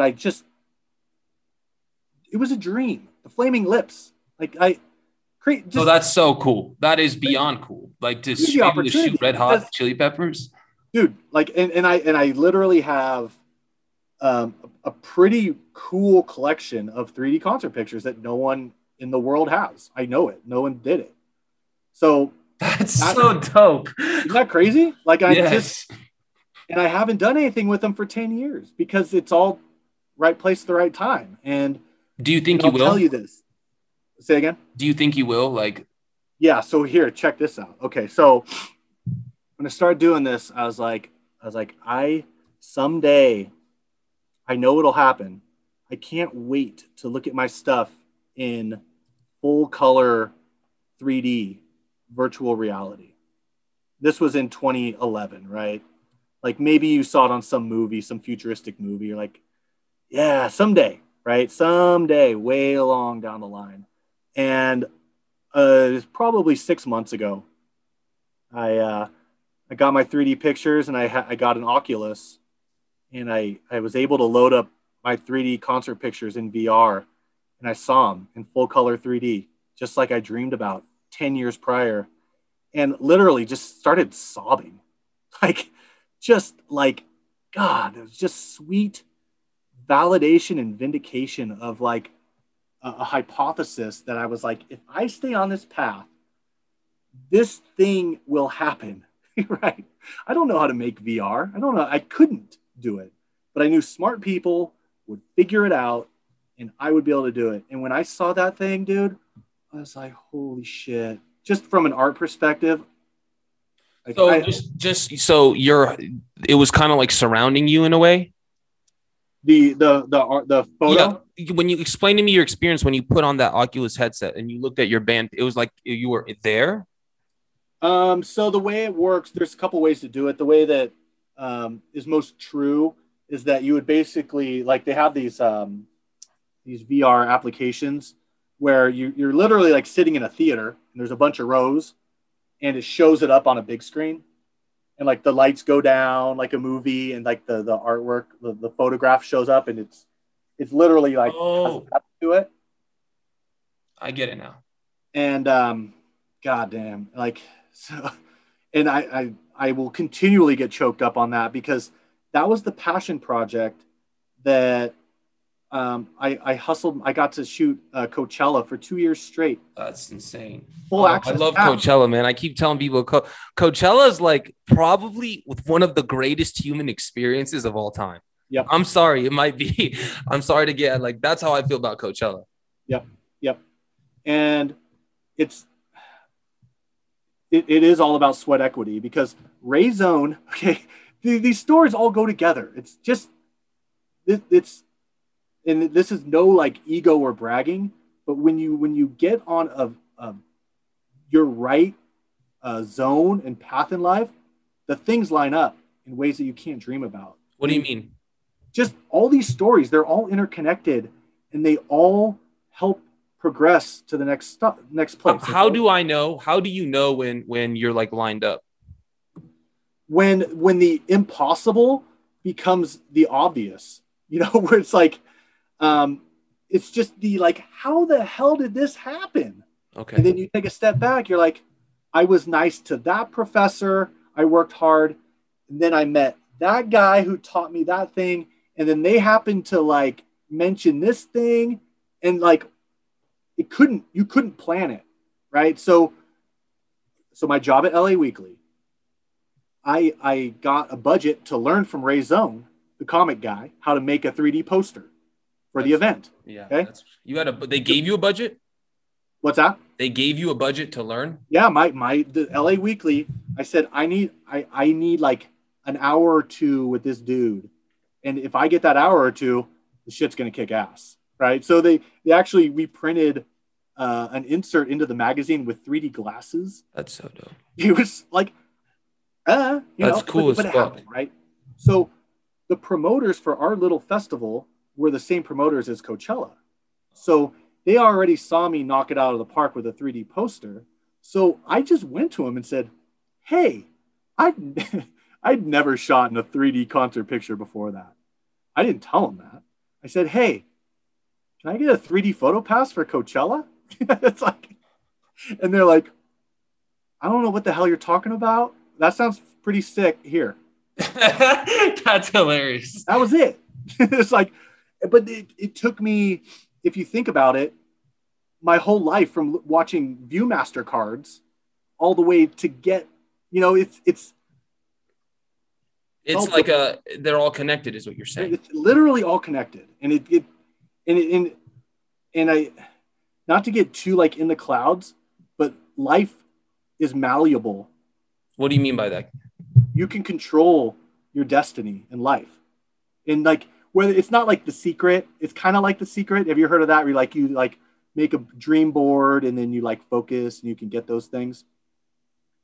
It's kind of like that. You, for better or worse, you can manifest yourself a sick ass life or an awful life. And we have that control. And a lot of people don't allow themselves that power. They'd rather let someone else make that decision for them. But that's very interesting that you said that, because so I would even go ahead and say that it's not, maybe they don't even know that they can do this. 100%. We're not trained. We are not trained to have any type of like self-sovereign power. Yes. Well, can you go? That is so key. Can you please touch on that self-sovereign power for my audience? I think I have a gist of what you're saying. Can you please delve into that? Because I think that's a very key concept to confidence building at a growing stage. Yeah. And all this being said, I've struggled with confidence my whole life. Really? Like, truly. You're a very outspoken, charismatic person, really. I've worked so hard to be able to even talk in public. Like literally. It took you a while to get to this level. Oh God. Okay. Oh man. I was always the kid in school that would go first for their like oral book reports, because I had so much anxiety that if I sat around even for like one or two people, I'd have a panic attack while I was up there in front of the class, like real bad. Right. Okay. And still to this day, I struggle a lot with that. Really? But, oh yeah. Oh dude. Oh no. You do not, in a public crowd. No thanks. So when there's like a lot, I kind of agree with you. When there's a lot of people, you get anxiety. Yeah. Yeah. Same. Yep. And I mean, we can keep talking. I'm having a great time. No, I'm so sorry. I'm stressing myself out about annoying you. No, I'm totally good. Okay. I can probably talk for like 8 hours. Go ahead. Yeah. So about self-confidence and all this stuff. So with that background knowledge of me not wanting to talk and being very introverted and wanting to be alone and make art, it's good and bad, right? I needed balance in my life. So you know what I did to solve my public speaking fears is I forced myself to go sing karaoke. That's crazy, man. That's my podcast is called the Talk Too Much Podcast, but that takes some goddamn balls, man. There's no way I could do that. That's insane. What were you thinking? No, that worked though. It fucking really worked. You know why? Because trembling hands the first time I got that microphone. Dude, that's like the most insane thing. Besides like stand-up comedy, karaoke is like the second scariest thing in my opinion. Yep. And I don't know why, but I knew I had to like conquer a fear, right? And I started doing that 5-6 years ago. I don't know. And the first time, scared shitless. But you know what I actually realized? I'm actually a pretty good singer. Like I can belt it. Like I have like a pretty good vocal range.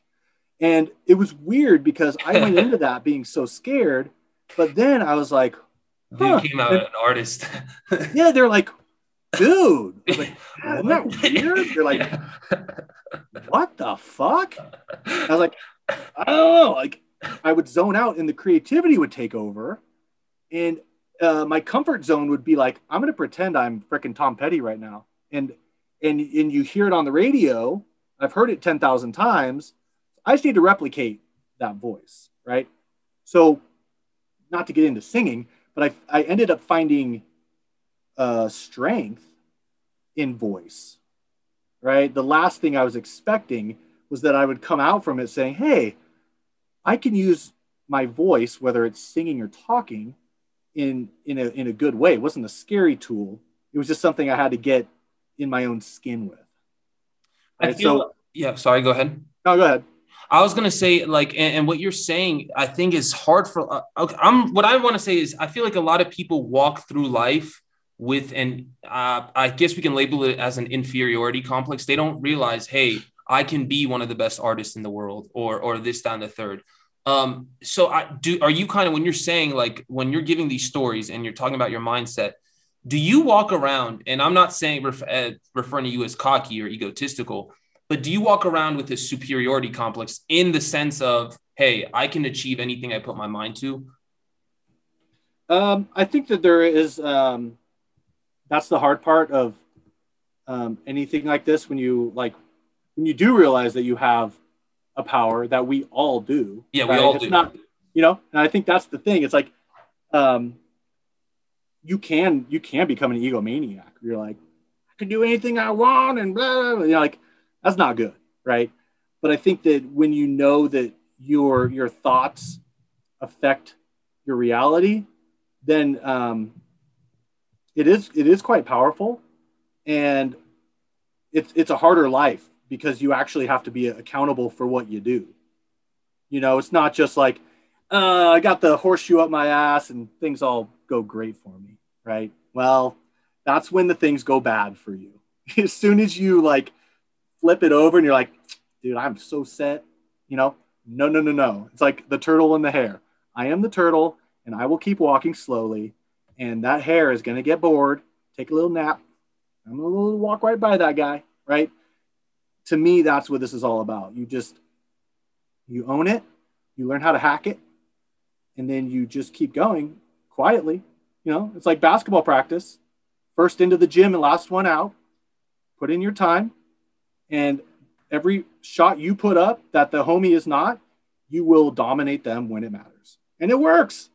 So I really love that analogy. Do you still think that?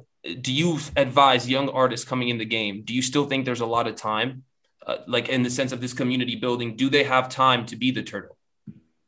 To be what? The turtle, in a sense. Oh yeah, I mean the turtle is it's a forever thing. I mean, who's this woman singer? Susan Boyle was 80 years old. Oh yeah. Before she became her best self. She's insane, man. She was good though. She was underexposed, man. She was no joke, right? And little Susan, took 80 years to like pull up her pants and start singing to a crowd. Boom, there you go. Do you think that self-sovereign power, this term you labeled, do you think this comes with time as you grow older, or is there any actions you can take to further get more insight into the self-sovereign power? Sorry, say that one more time. Do you think that this self-sovereign power comes with time, like as you grow older, or do you think there's how does this come to you? How do you achieve this self-sovereign power, this like intuition, this enlightenment? I think it's partially just being exposed to it. Part of it's through probably like your own experiences, but also sometimes it's just somebody like talking about it. You'd be like, this is a possibility, because if you've never heard it, then it might not ever get into your brain.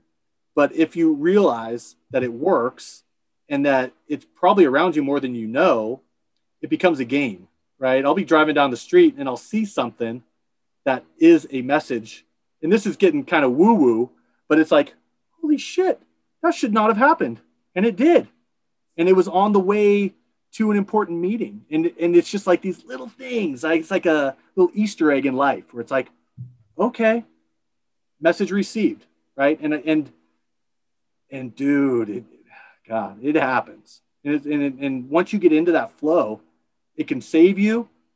It could save your life. It could. They're just little messages that they pop up.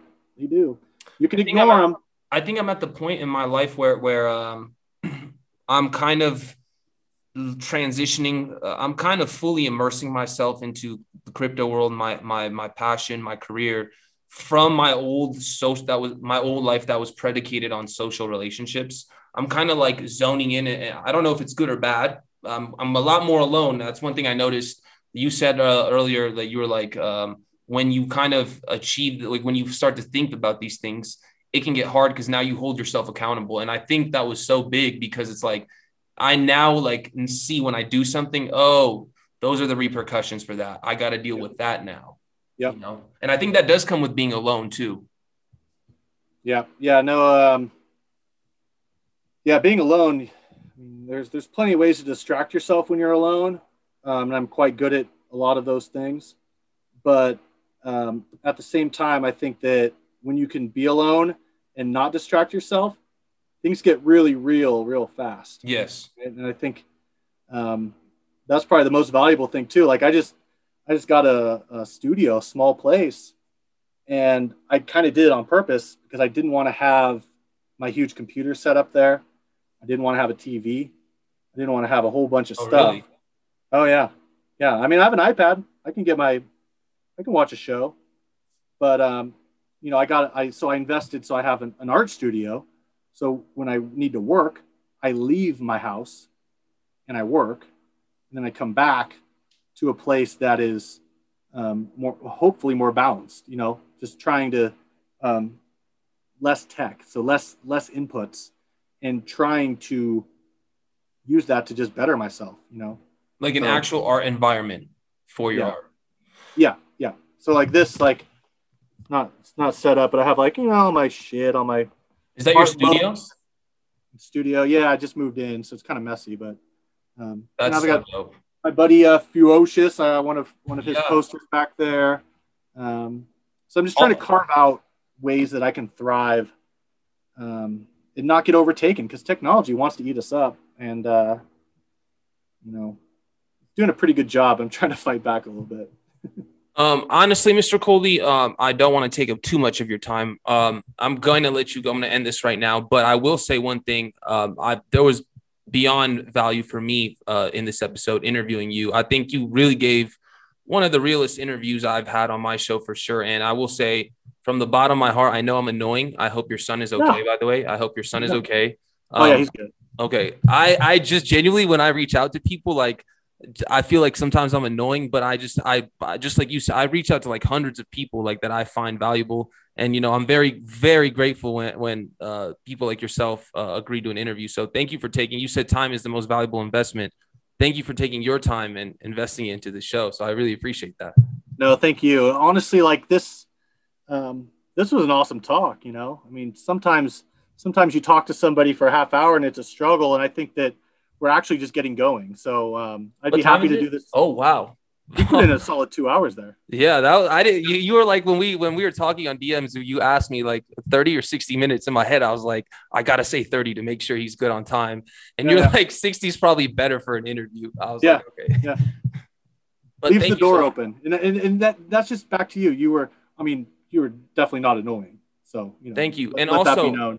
You're an awesome interviewer. I had a really awesome time. Thank you. And I also was going to mention it. I do want to, I'm obviously a small fish, but if there's any value I can provide you, in the sense of with Somnium Space, if you want me to connect you with Arthur, just because I really think you said something that caught my eye.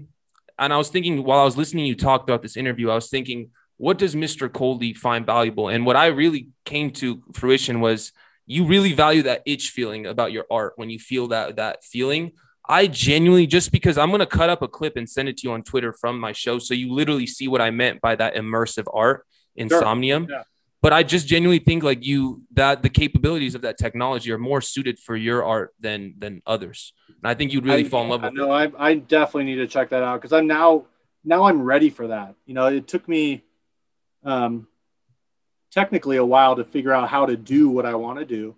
Now that I'm there, dude, it's game on. The next 10 years of my life are going to be fully in art, as it's always been. But it's a very important time for me developmentally, and I want to take ultimate advantage of all these opportunities.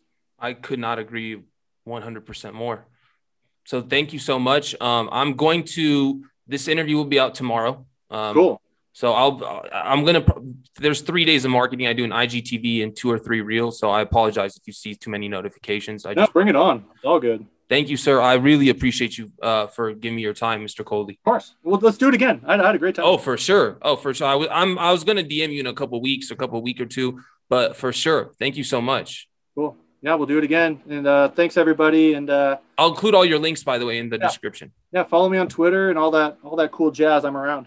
Everything will be on there. Thank you so much, and be safe. Yep, you too.